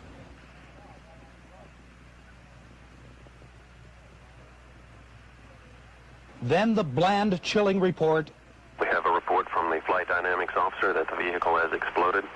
Flight director confirms that. We are looking at checking with the recovery forces to see what can be done at this point. Slow motion. Oh, you can see it right there. Yep. Oh, yeah. A search effort couldn't begin for some 15 minutes after this. Debris, they said, just kept raining from the sky. The head of the Space Shuttle program had no explanations, just sorrow at the tragedy. At 11:40 a.m. this morning, Space Program experienced a national tragedy with the explosion of the Space Shuttle Challenger approximately a minute and a half after launch from here at the Kennedy Space Center. So,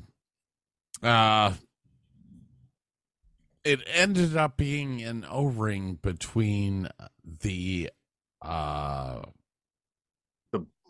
tank and the space shuttle. Yeah. We had 2 booster rockets, and then you have the external fuel tank.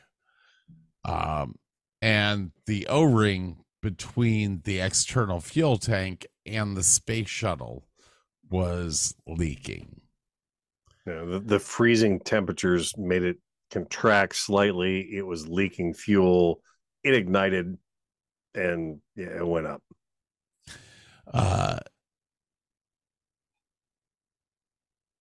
Evaluations of the proposed SRB design in the early 1970s and field joint testing showed that the wide tolerance between the mated parts allowed the O-ring to extrude from its seat. So they knew about this in the 1970s. Yeah. And this was the one that had Christy McCullough and Judy Resnick. And was Resnick the school teacher? Or was it McCullough? I think it was Resnick. I think it was Resnick. And she was from freaking Akron. Teacher in Space. McAuliffe. The Teacher in Space program, which McAuliffe had been selected for, was canceled in 1990 as a result of the Challenger disaster. So it was McAuliffe.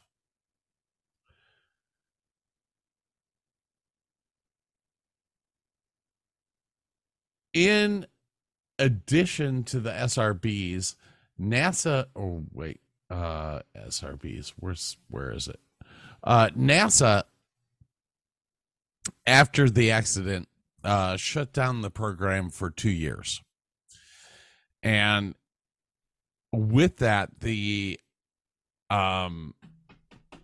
personnel capsule was supposed to be able to withstand an explosion and had a parachute system to save it. These are all strides that they made after the Challenger incident. But we'll talk in a little bit about how all of that failed. Yeah. I'm sorry. It was Resnick, who was born in Akron and went to Fairlawn Elementary and Fairlawn High School, who was on that flight. Yeah, Resnick was on there, but the teacher in space was McAuliffe. Yeah, she was from New Hampshire, I think I just read. Yeah. Well, it hit us hard. It was like, Fairlawn High School's, 10 minutes from Akron U? If that. Yeah. Summit Mall. Summit Mall. Sorry. Yeah, yeah. We got to take a little break here. Yep. We'll be back in just a minute. Oh, I got music for this, I think. Oh, yeah, right here. Right here. Oh, good. Oh, you can't hear that, can you? I can. No, I can. Fuck. I did do it.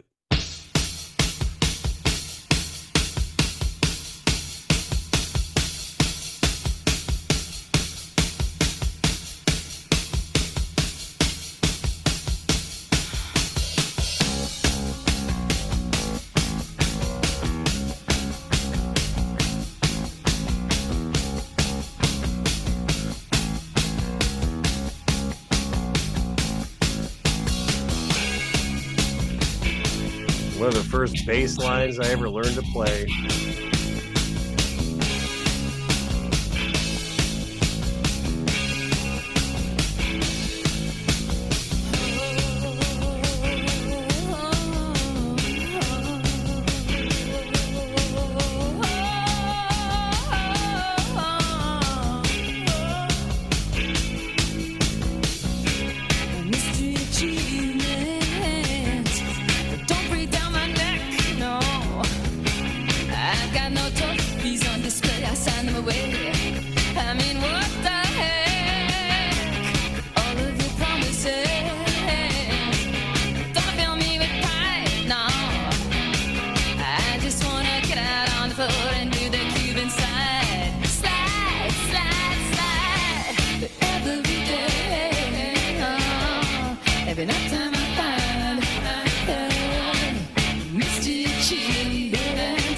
Who is this?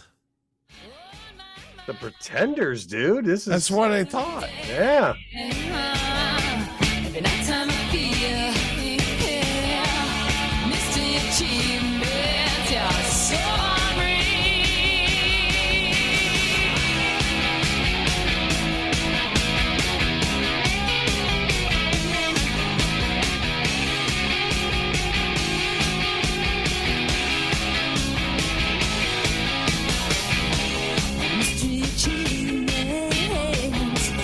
Where's my Sandy Beach?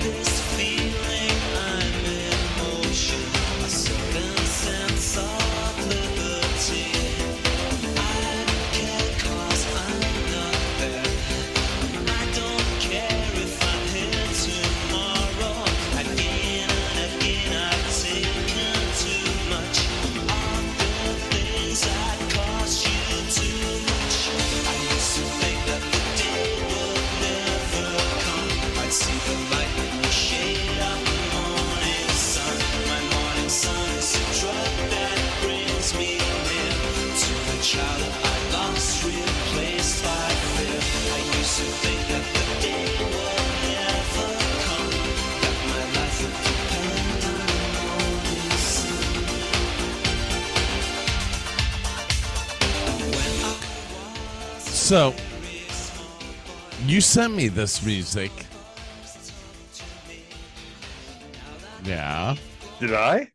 Yes, you did. Can you tell me what band was this before they were what they are now? I thought it was Sober, possibly. So this is probably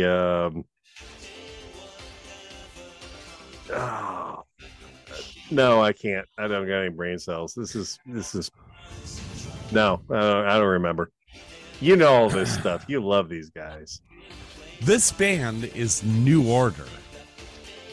They were Joy Division. Yeah, okay, yeah, okay. Before this, I was surprised. Bert put all this music into a folder, and I was like, New Order.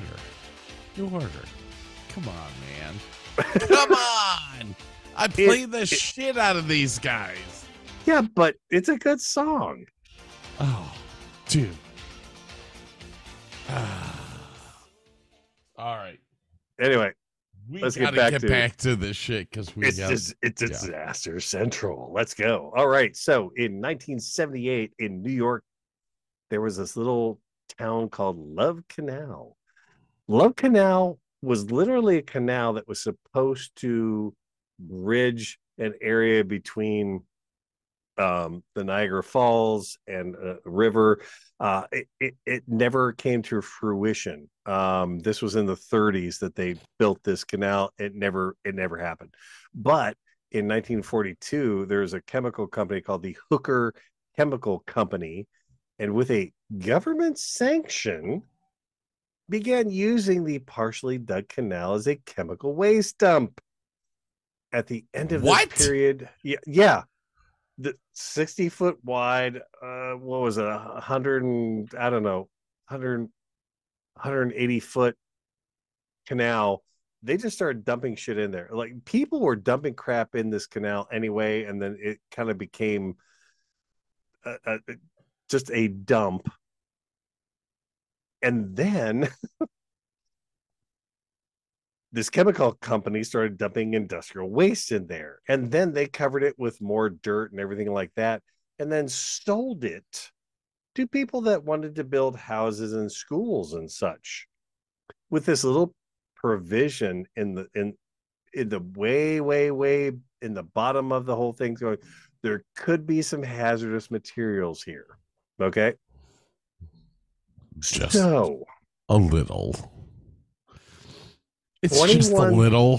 Don't worry about it. 21,000 tons of toxic chemicals, including at least 12 that are known carcinogens, in this 16-acre hazardous landfill that was covered with clay and sold the land to the Niagara Falls School Board. And they included the warning about the warning that it could be bad for you in the property deed. Welcome to the Bikini Islands. Yeah, right. The weird, the messed up thing was, like, public awareness in the 70s, like, started finding out that there was, like, stuff going on. So this grassroots door-to-door health survey began to reveal these inexplicable illnesses: epilepsy, asthma, migraines. I don't know what nephrosis is, but it sounds bad. Abnormally high rates of birth defects and miscarriages. So in the 70s, there were consecutive really wet winters that raised the water table in this whole area, and all these chemicals started to leach out into the basements and the yards of neighboring residences, as well as the playground of the elementary school built directly on top of the canal. So after all this was going on, the government was behind them. Great. And, back in the 70s, money glossed over a lot of crap. Eventually, Jimmy Carter declared a state of emergency in 1978. and the federal government relocate 239 residences. Entire families were moved, but that's left 700 families whose federal officials viewed as being at insufficient risk to warrant relocation, even though the tests, revealed that toxic substances were leaking into their homes. Eventually, Carter declared a second state of emergency in 1981, and all the remaining families were relocated. The total cost for relocations was $17 million in 1978. So you're talking, what, $1 billion in today's money? Yeah. Yeah. That was a messed up one. So yeah, Love Canal, look it up. It's kind of fucked up.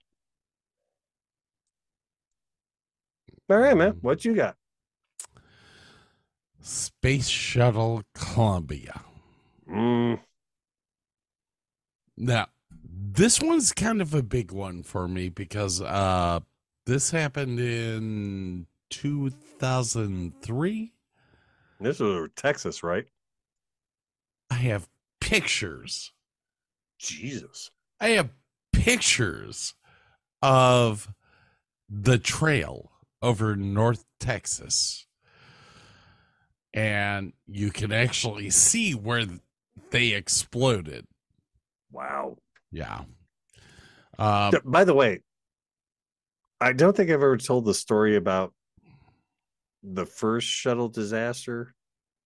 And we're all sitting around the atrium about 3 weeks later, after it's all kind of sunk in, and all of a sudden we start cracking jokes. Like Christy McCullough had blue eyes. One blew that way, one blew that way. Oh, fuck. How many shuttle astronauts can you fit in a VW Bug? 11, 4 in the seat, 7 in the ashtray. It got bad.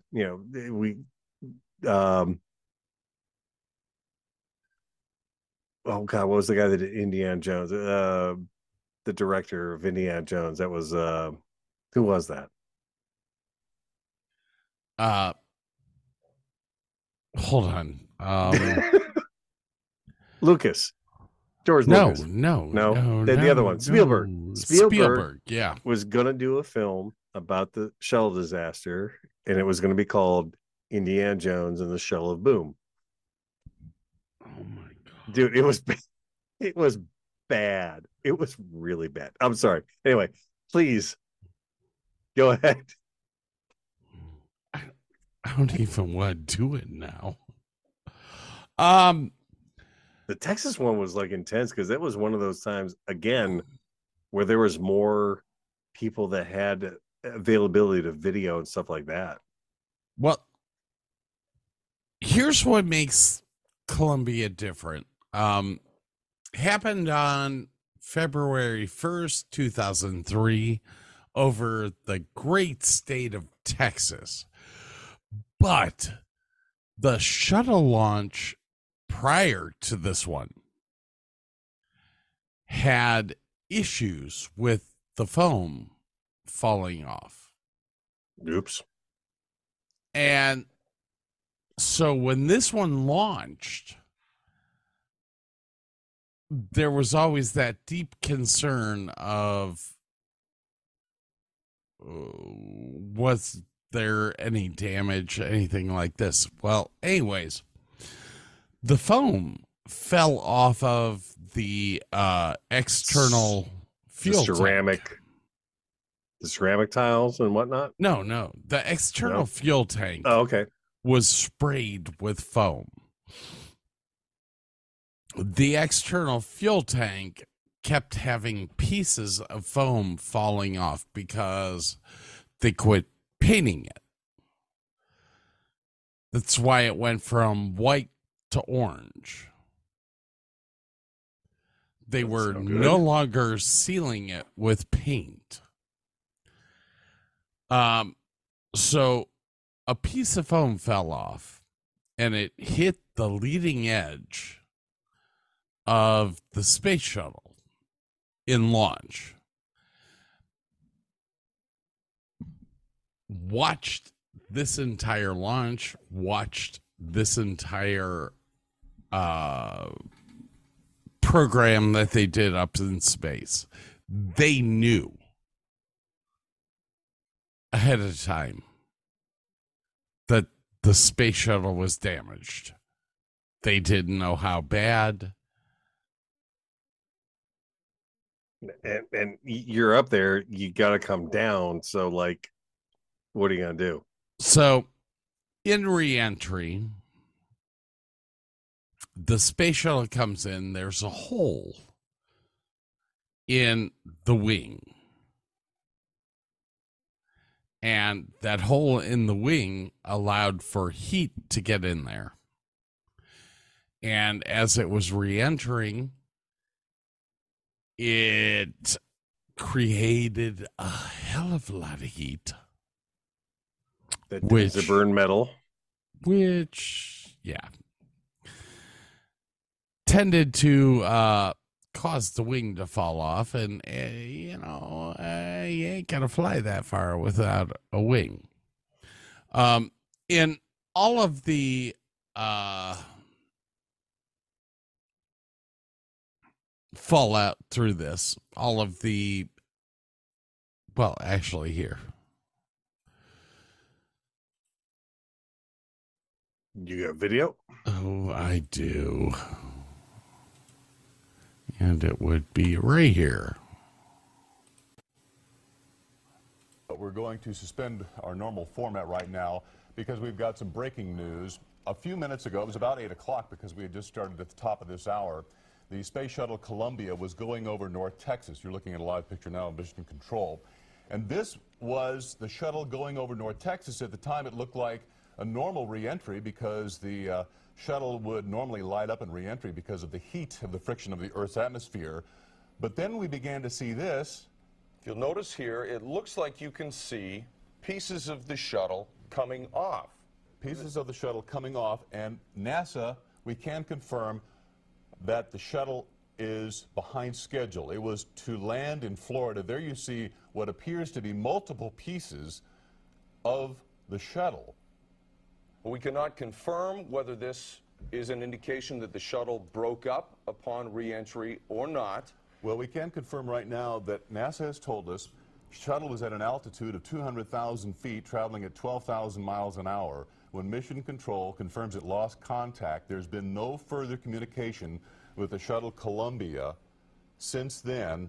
And there you can see numerous streams of what appear to be some kind of objects leading some kind of trail over the skies of North Texas. This video was shot by Channel 8 photographer John Cronk, who was at Dallas's Fair Park as the shuttle went over, which happens frequently when it's going to have. So, if you noticed in that video, you saw the Texas Star. Yeah. Texas Star, which is the Ferris wheel at Fair Park. I watched this from my back porch. Oh, Jesus. 8 o'clock in the morning. I'm out there. I'm a space nut. I want to watch this stuff. You saw it break apart and you were like, ooh, that's not good. But we knew 2 days before that the space shuttle could have had damage from loss or from launch. Yeah. So, anyways. And there was pieces of that all over Texas. One of my favorite places in the world is Woodville, Texas. And Woodville literally found a 5-foot section of the space shuttle. Wow. And, yeah.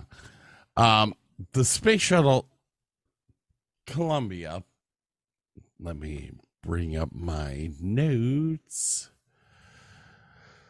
The Space Shuttle Columbia was a partially reused aeronautical item for NASA, which was the original space shuttle.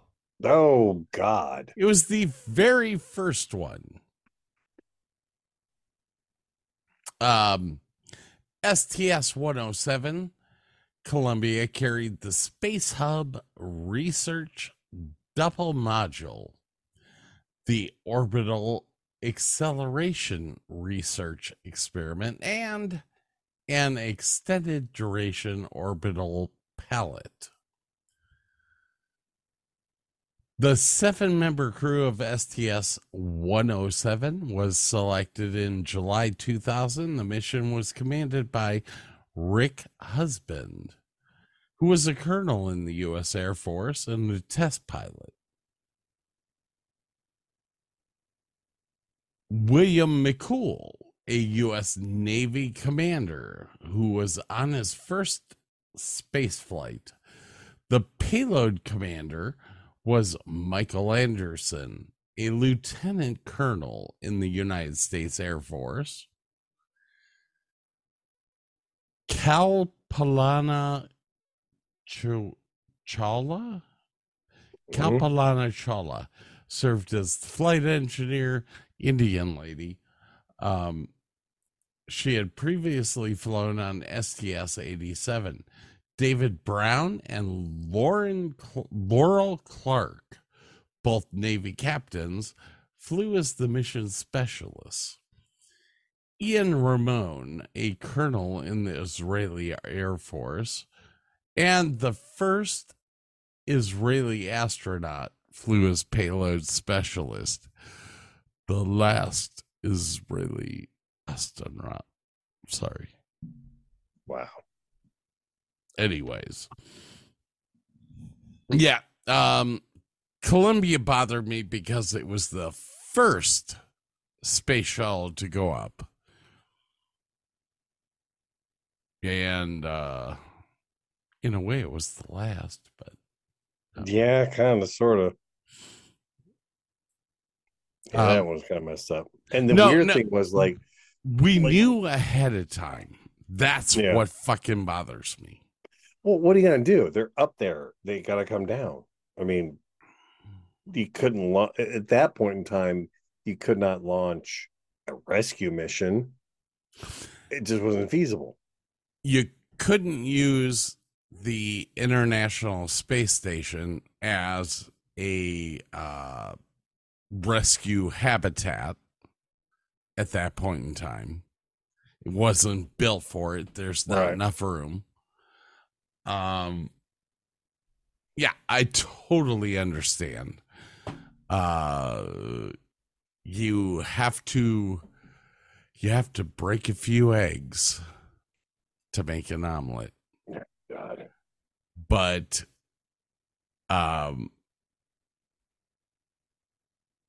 yeah. The sad thing was we were kind of inured. I mean, we had one space shuttle blow up already.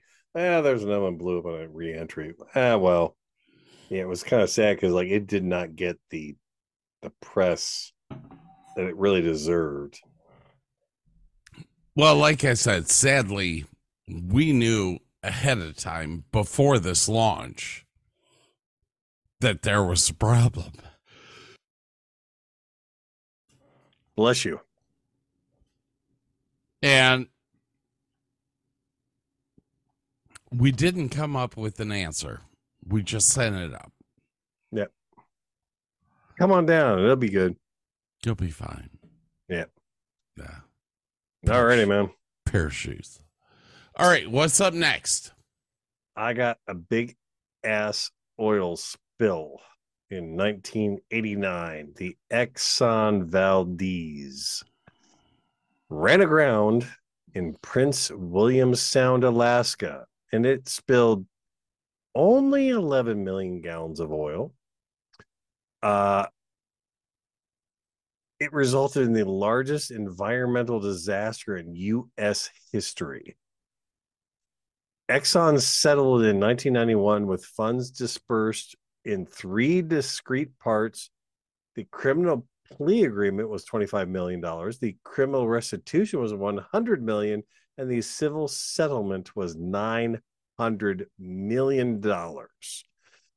This oil killed an estimated 250,000 seabirds, 2,800 sea otters, 300 harbor seals, 250 bald eagles, as many as 22 killer whales, and billions, that's with a B, of salmon and herring eggs. 25 years since the spill, the following species remain in a not recovering or unknown status. Killer whales. There was a family group known as Pod AT1. They don't know. These I've never heard of. Killitzes, murrelets, marbled murrelets, and pigeon guillemots. I'm assuming those are all birds. But yeah, that went on for years, and they paid a lot of money, and it just messed up a lot of stuff for a long time. So Exxon Valdez. Exxon's still rich, so yeah. My next one is the 2023 Pennsylvania chocolate factory. What? Yeah. What? I don't know how the fuck I find this shit. Is that anything like the flood of, oh God, what was that stuff? In San Francisco, like some company released, oh God, what was it? What's the amber colored stuff? Oh God, amber? No, it was goo. It was yellow pea. No. Go ahead, talk. Thank you. At 4:30 p.m. EST, workers at the R.M. Palmer Building number 2 detected the smell of natural gas. R.L. Palmer, I don't know what they make, but it's chocolate. Before I go any further, I have a present for you because I have videos for everything. Oh, geez. Go for it, man. Alrighty. Are you ready? I'm ready. Weather camera in Pennsylvania capturing the moment part of a chocolate factory exploded. Take a look at this. Fox affiliate WTXF capturing exclusive images of the R.M. Palmer Candy Company going up in flames. The blast killing 2 people and leaving 9 missing. This happened yesterday afternoon in the town of West Reading. Fire crews are reporting at least 8 people are in the hospital. The extent of their injuries still unknown this morning. Also not known exactly what caused the explosion, but employees in the factory reported a fire minutes before. Oopsie. Holy shit, did you see that's that? An intense explosion. Holy shit. Holy fuck. I thought this was funny at first.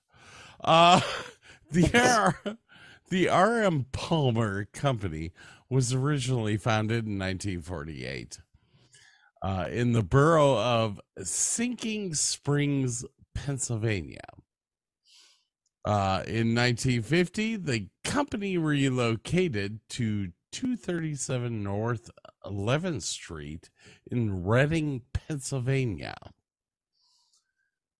What the hell did they make? I don't know. I'd never heard of this before. Dude, you haven't. I thought you were talking about the molasses flood. In 1919, there's a molasses flood in Boston, Massachusetts. That there was 13,000 tons of molasses that flowed down the streets of Boston. I don't know why we didn't have that one on the list, but anyway, Go ahead. I think we wow. That was an intense. That was. Yeah, look that one up on YouTube. That was intense. R.M. Palmer. What do they make? There we go. They make puppy candy. Okay. Yeah, it seems to be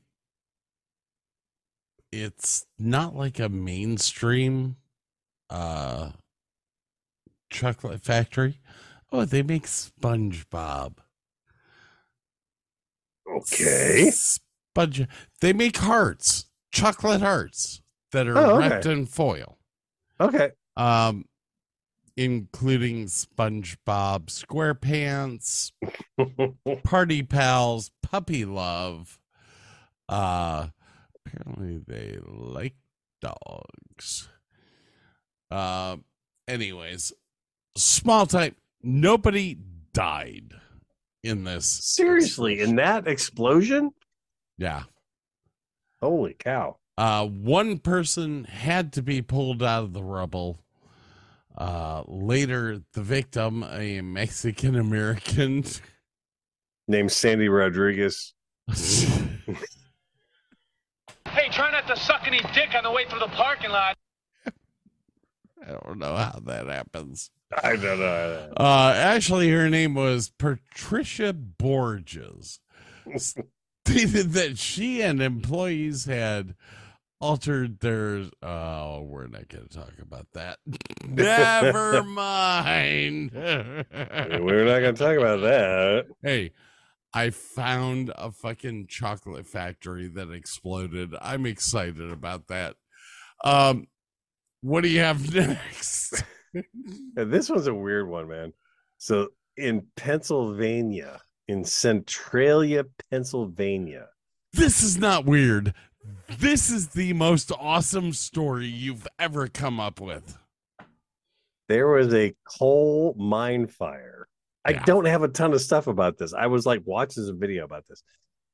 It was a coal seam fire, and it has been burning in the labyrinth of abandoned coal mines underneath the boroughs of Centralia, Pennsylvania, since May 27 of 1962. Yes!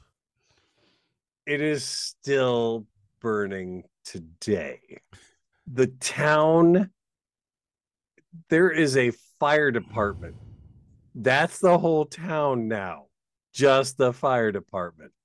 The route that goes through there occasionally heaves up and it has steam coming out of it from the fires underneath it. Now, supposedly there was some strip mining going on. There's a bunch of stuff that got laid out in badness. The town decided to get rid of this, but they didn't bother telling anyone that they were going to burn it.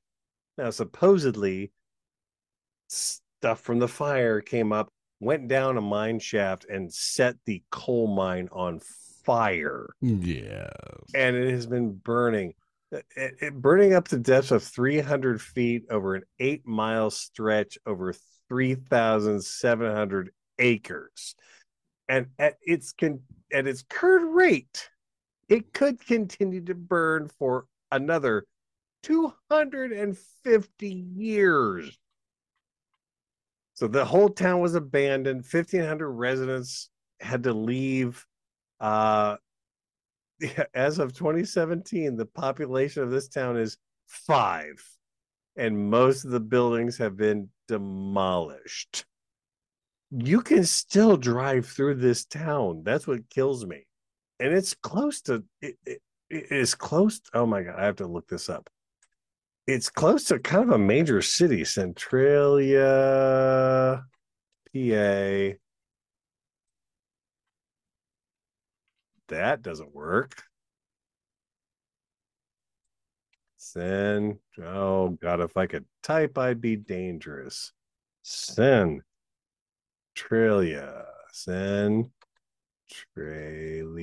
PA. Okay. There we go.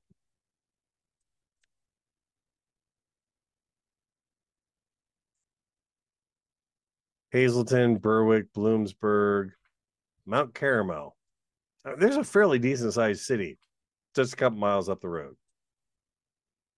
But I mean, like, you go into Google Maps and you look at it's like there's cemeteries there, and there are these like plumes coming out of the cemeteries, which is kind of messed up. Yeah, it just imagine this thing's been burning since 62 and could go on for another couple hundred years. That just kind of mind-boggling. So check that one out. It's worth a look. All right. What do you got, man? All right. What you brought up Centralia. Mm-hmm. And I kind of have to piggyback off of that. Go for it, man. With a little town in Ohio called Helltown.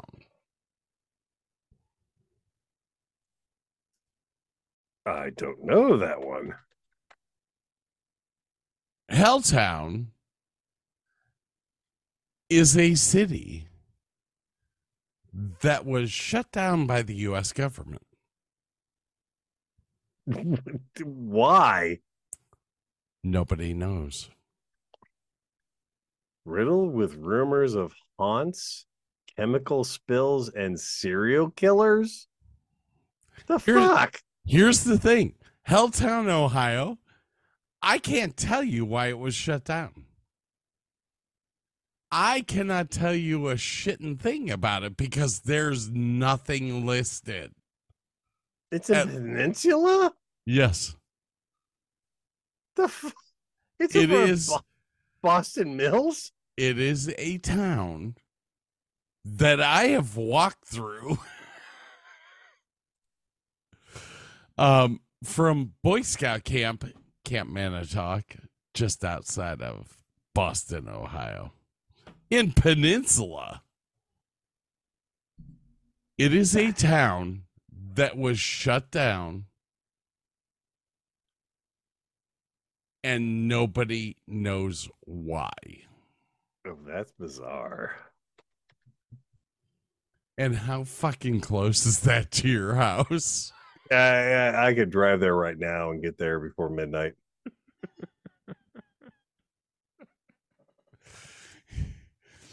Yeah, it's in Helltown. Dude, 271 is right there. You can see that off the highway. What the hell? Brandywine's right over there. How did you not know about this? I've never heard about it. And no, but Helltown, Ohio is permanently closed.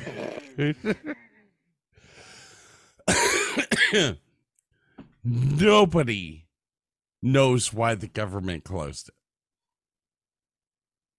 But if you are caught in this area, you are charged with a federal crime. What?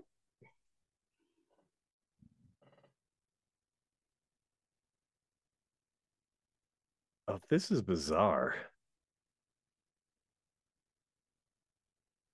Senate among citizens had no choice but to leave their homes. It was expressed in a message scribbled on the wall of one of the houses. Now we know how the Indians felt. The fuck? Empty hounds boarded up, adorned with U.S. no trespassing signs. The government fell behind in its plan to create the park and village. What the hell is this? There's a dump there too? Oh, God. Okay. Oh, I got to read up about this one. This is fascinating. And apparently, Boston, Ohio celebrates Python Day in honor of the What? Oh my God. This is like a fever dream. What the hell? And it's so close. Oh my God! It's right around the corner, Bert. Go for a ride. I might have to. I'm gonna have to go. I'm gonna have to go up there. My God! All right. All right. My next one is the West Fertilizer Company, and I tried to pick a few things that were very local to me. Challenger. Right. The West Fertilizer Company is down by Waco, Texas, which is only about 45 miles from me.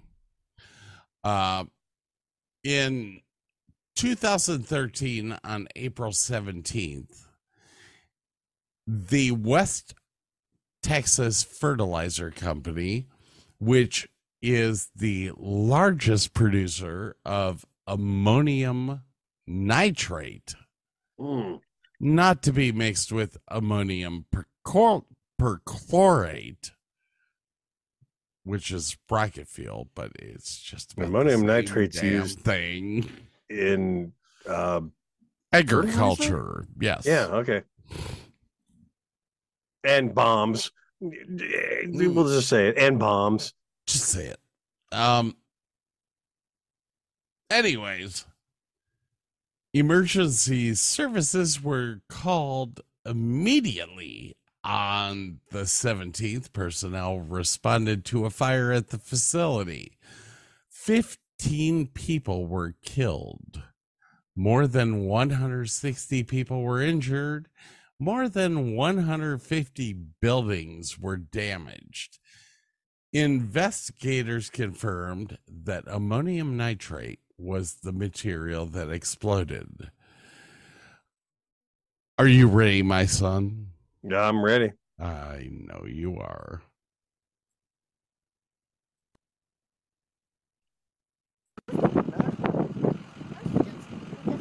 There's nothing the fire department can do. They just gonna let it burn me because it's getting too hot.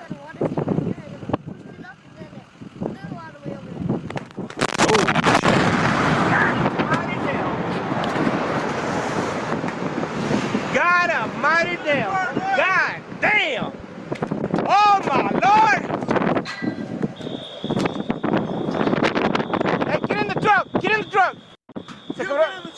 Se quedó el vídeo. God almighty! God almighty damn! I think that might have blown out a couple windows. Holy cow. I'm 45 miles north of that. Uh-huh. I heard it. Damn.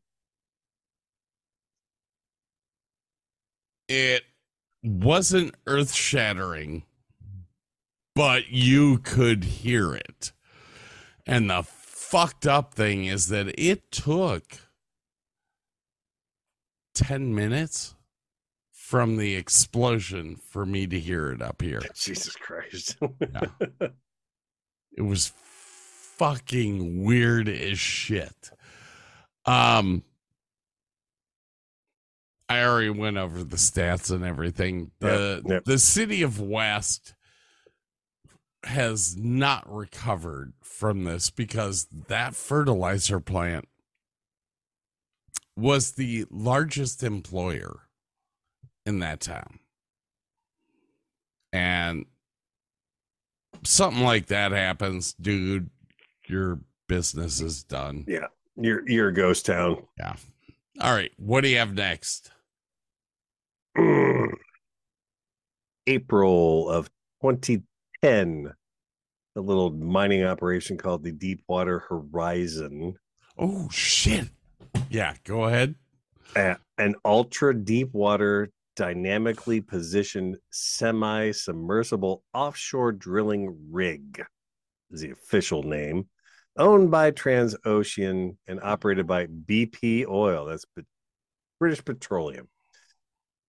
It only took $42 billion to fix all of the stuff it effed up. It was drilling in the Macondo prospect, a blowout called caused an explosion on the rig that killed 11 crewmen, ignited a fireball visible from 40 miles away. The fire was not able to be put out. The Horizon 2 days later sank and left the well that it drilled gushing at the seabed, causing the largest marine oil spill in history. And it was built by Hyundai, just so you know. Good company there. Yeah.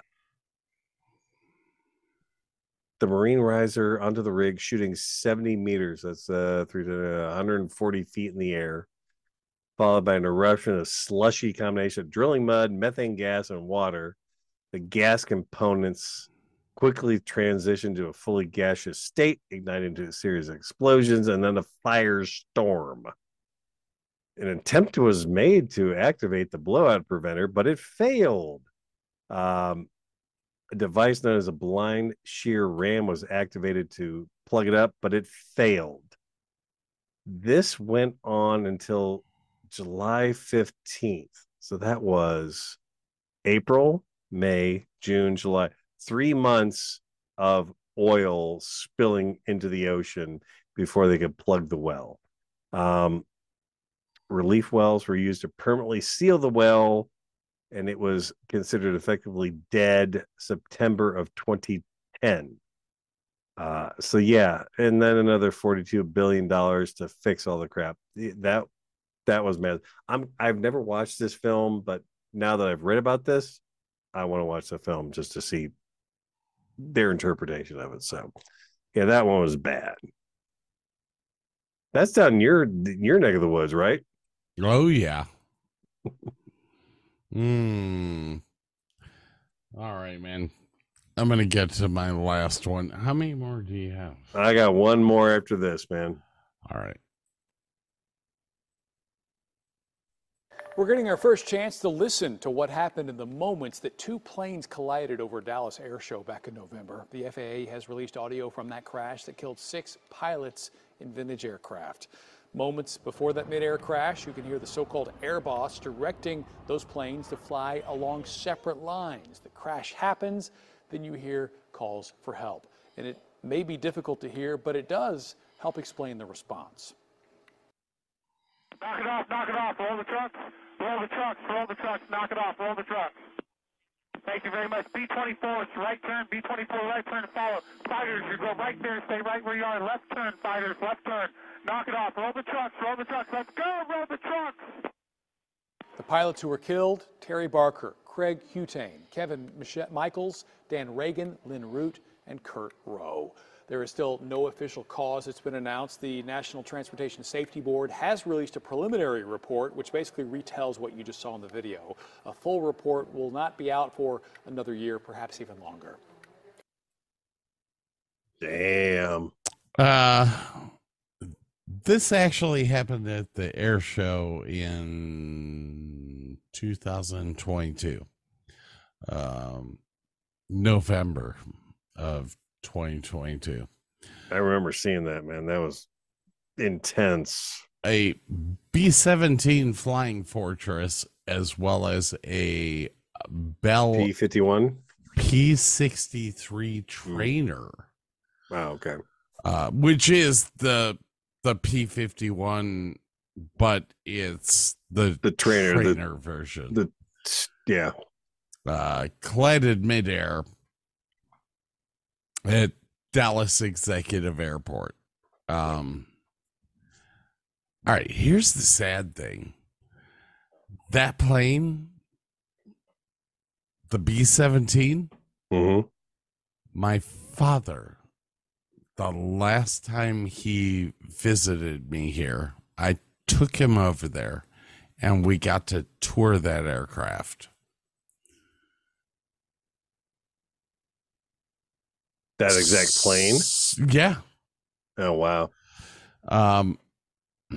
My dad and I toured 2 planes. We toured the B-17 and then we toured, I think it's a B-29. It's called Fifi. And there's pictures of it on my Facebook Facebook page of Dad and I sitting in front of the aircraft. It's extremely sad to lose a piece of history like that, especially and lives. You know, I mean, that's very sad. But yeah, it's just something you can't really get back ever. I'm not going to dwell on the lives here. I mean, the lives are sad, but those of us that are military people, I still volunteer to help rebuild aircrafts because I feel that that's something that people need to learn. Those pilots, while not in combat, knew what they were dealing with. Yeah. It's danger. I mean, anytime you get in an aircraft, it's dangerous. Yeah. But they did it because they loved it, just like I do. So I don't want to dwell on the loss. They were doing something to help enhance the education of what our forefathers went through. Yeah, it was a piece of history that they were showing everybody. Anyways, the accident killed 6 people, 6 pilots. All 6 crew members on board both aircraft were killed, making it the commemorative Air Force's first fatal accident in 17 years.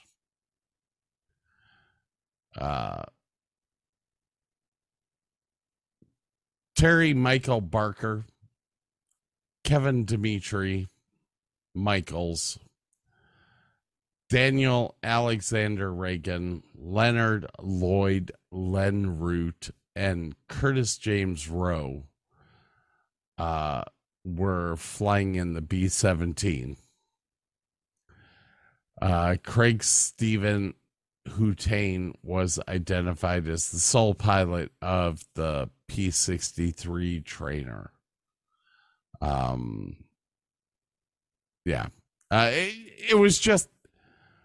It was a weird day for me because I was here in Texas, and all of a sudden you hear the news.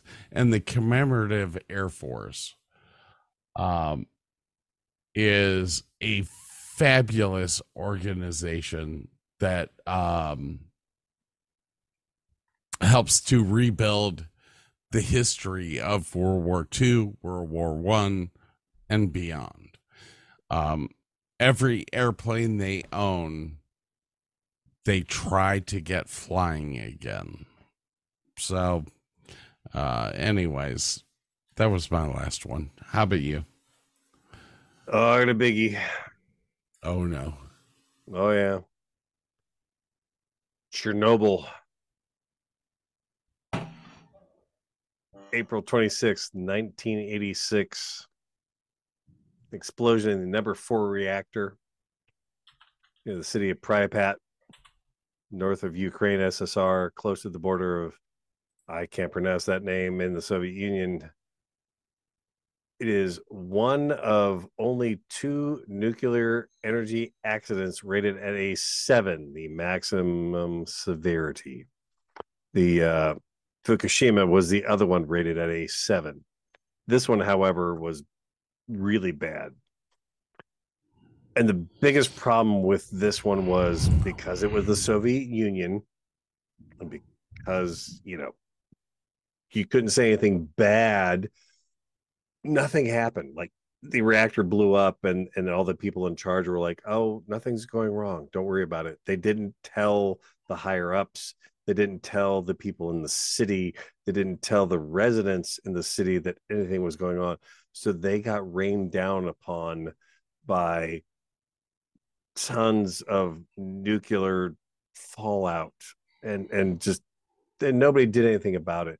The fire department that came in to try and put out the initial blast really kind of knew they were going to die, but they did it anyway because that was their job. Pripyat was abandoned and replaced by a new purpose-built city. All right, before you go there, let's talk about the nitty-gritty here.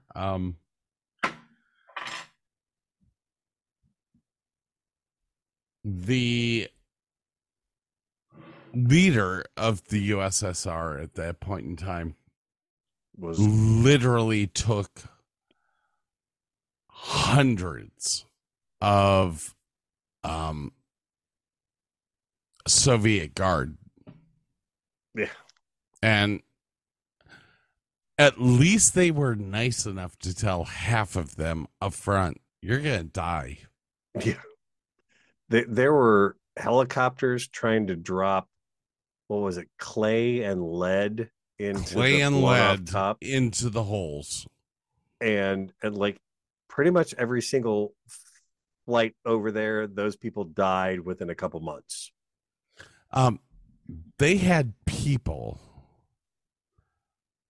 running up onto the roof of the building that died within 3 days. Yeah. It was insane. And it was like they were running a test. It was like it was I was saying they were running a test. That's the sad thing is that, but like the right hand didn't tell the left hand what it was doing. They were going to run a test on the cooling system, and it all went to shit really quickly. They ran a test, and supposedly the computers were telling them that everything was okay. Yet, what they were doing was draining the pools. Well, because of the test, like half of the instruments were turned off because you couldn't have them running during the test. Yeah, it was just a shitstorm from start to finish. Now, they put up a sarcophagus over the entire installation a couple years after the disaster. But almost 15 years it took them to build that. Yeah, but have you seen the recent one? There is an entire they put up one back in the day. Okay. But the recent one is just unbelievably huge. It is like if you built the air dock in Akron and moved it on top of the reactor. That's pretty much what they built. They built an entire air dome and slowly pushed it over top of the entire building. Yes, they did. And that cost a couple billion just to do that. Here's the problem with all that. The new sarcophagus has been moved over, and they have robotic components inside to try to dismantle what's in there. It's still going to take 100 years. Well, they're thinking 2065. They might be complete by 2065. That would have happened if a war in Ukraine didn't happen. Where Russia was firing live artillery onto that site. Yes. So brilliant. The sad fact is that the positive fact, the new sarcophagus that's up there, because the old sarcophagus was actually starting to break down and radiation was starting to leak out of it. I mean, you have to give, who was the president then? God, I can't remember. Was it? God, I'm going to sit here and say Baryshnikov, but that Gorbachev. I think it was Gorbachev initially. When it went up, I think it was Gorbachev. Yeah. you got to give the guy a lot of credit. They dumped a shit ton of cement, lead, everything into that fire. And yes, they lost 100,000 people. Minor. But the sarcophagus that they built held for 20 years.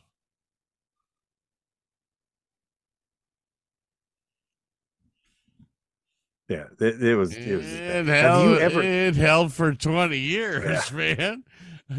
After about 10 years, everyone was like, hey, we're fucked. We got to start thinking here.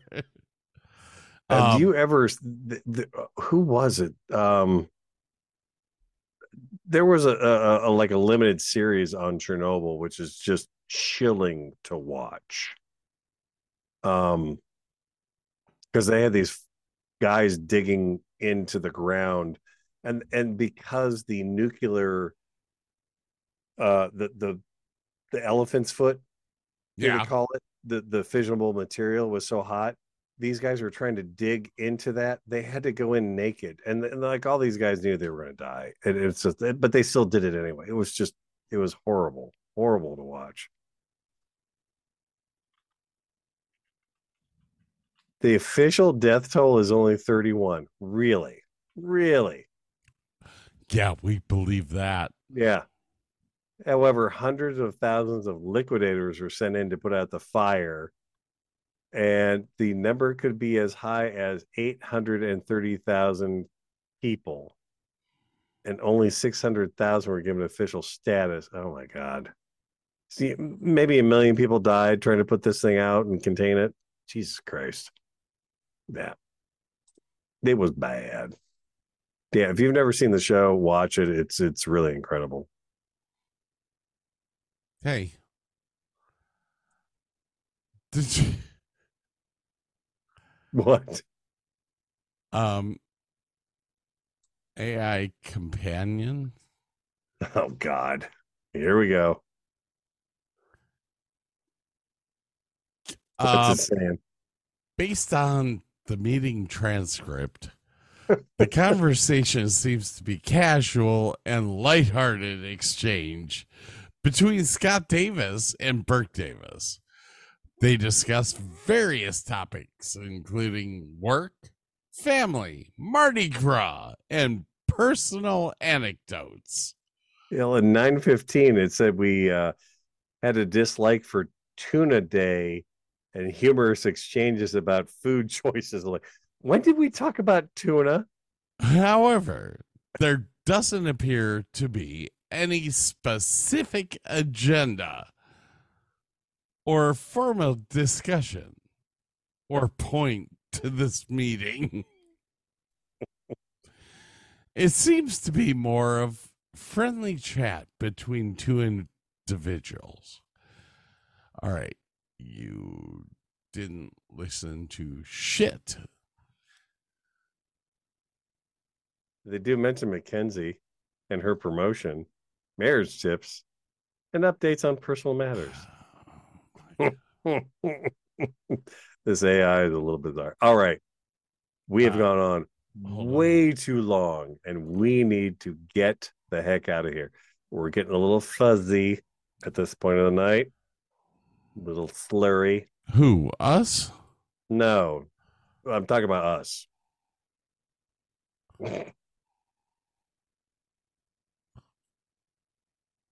It's time to go. Yeah, I had to get my shit going here.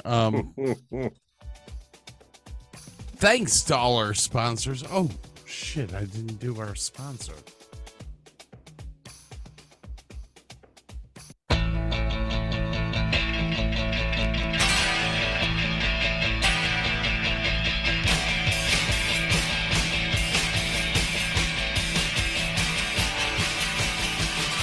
It's Depression Rock, the great new double album from K-Tel, with classic hits like Heaven Knows I'm Miserable Now, Girlfriend in a Coma, Dead Souls, Love Will Tear Us Apart, Why Can't I Be You, Never Enough, and The End of the World. with artists like The Smiths, The Cure, Marillion, Joy Division, Morrissey, and many, many more. Available on vinyl, cassette, and 8-track. The brand new album by K-Tel.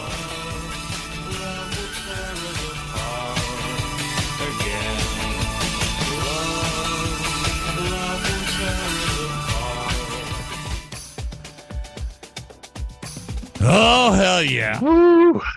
All righty, man. Gotta love that K-Tel.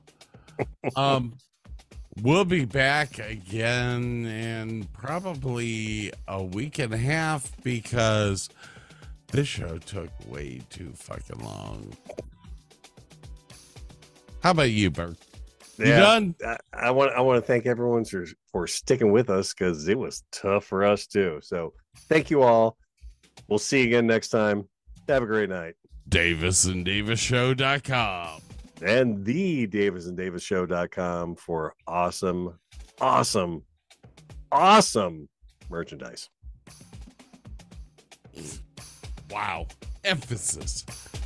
Oh, gotta go. Later.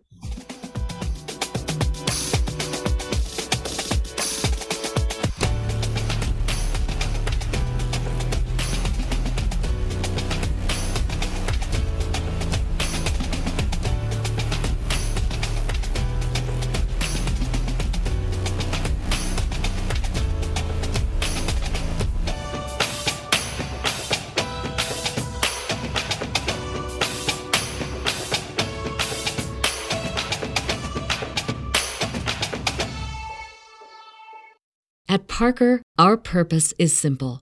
We want to make the world a better place by working more efficiently, by using more sustainable practices, by developing better technologies. We keep moving forward. With each new idea, innovation, and partnership, we're one step closer to fulfilling our purpose every single day. To find out more, visit parker.com/purpose. Parker, engineering your success. What's so special about Hero Bread's soft, fluffy, and delicious breads, buns, and tortillas? These ultra-low net-carb baked goods contain 0 sugar, fewer calories, and more protein than the leading brands, and are high in fiber to support gut health. Shop now at Hero.co.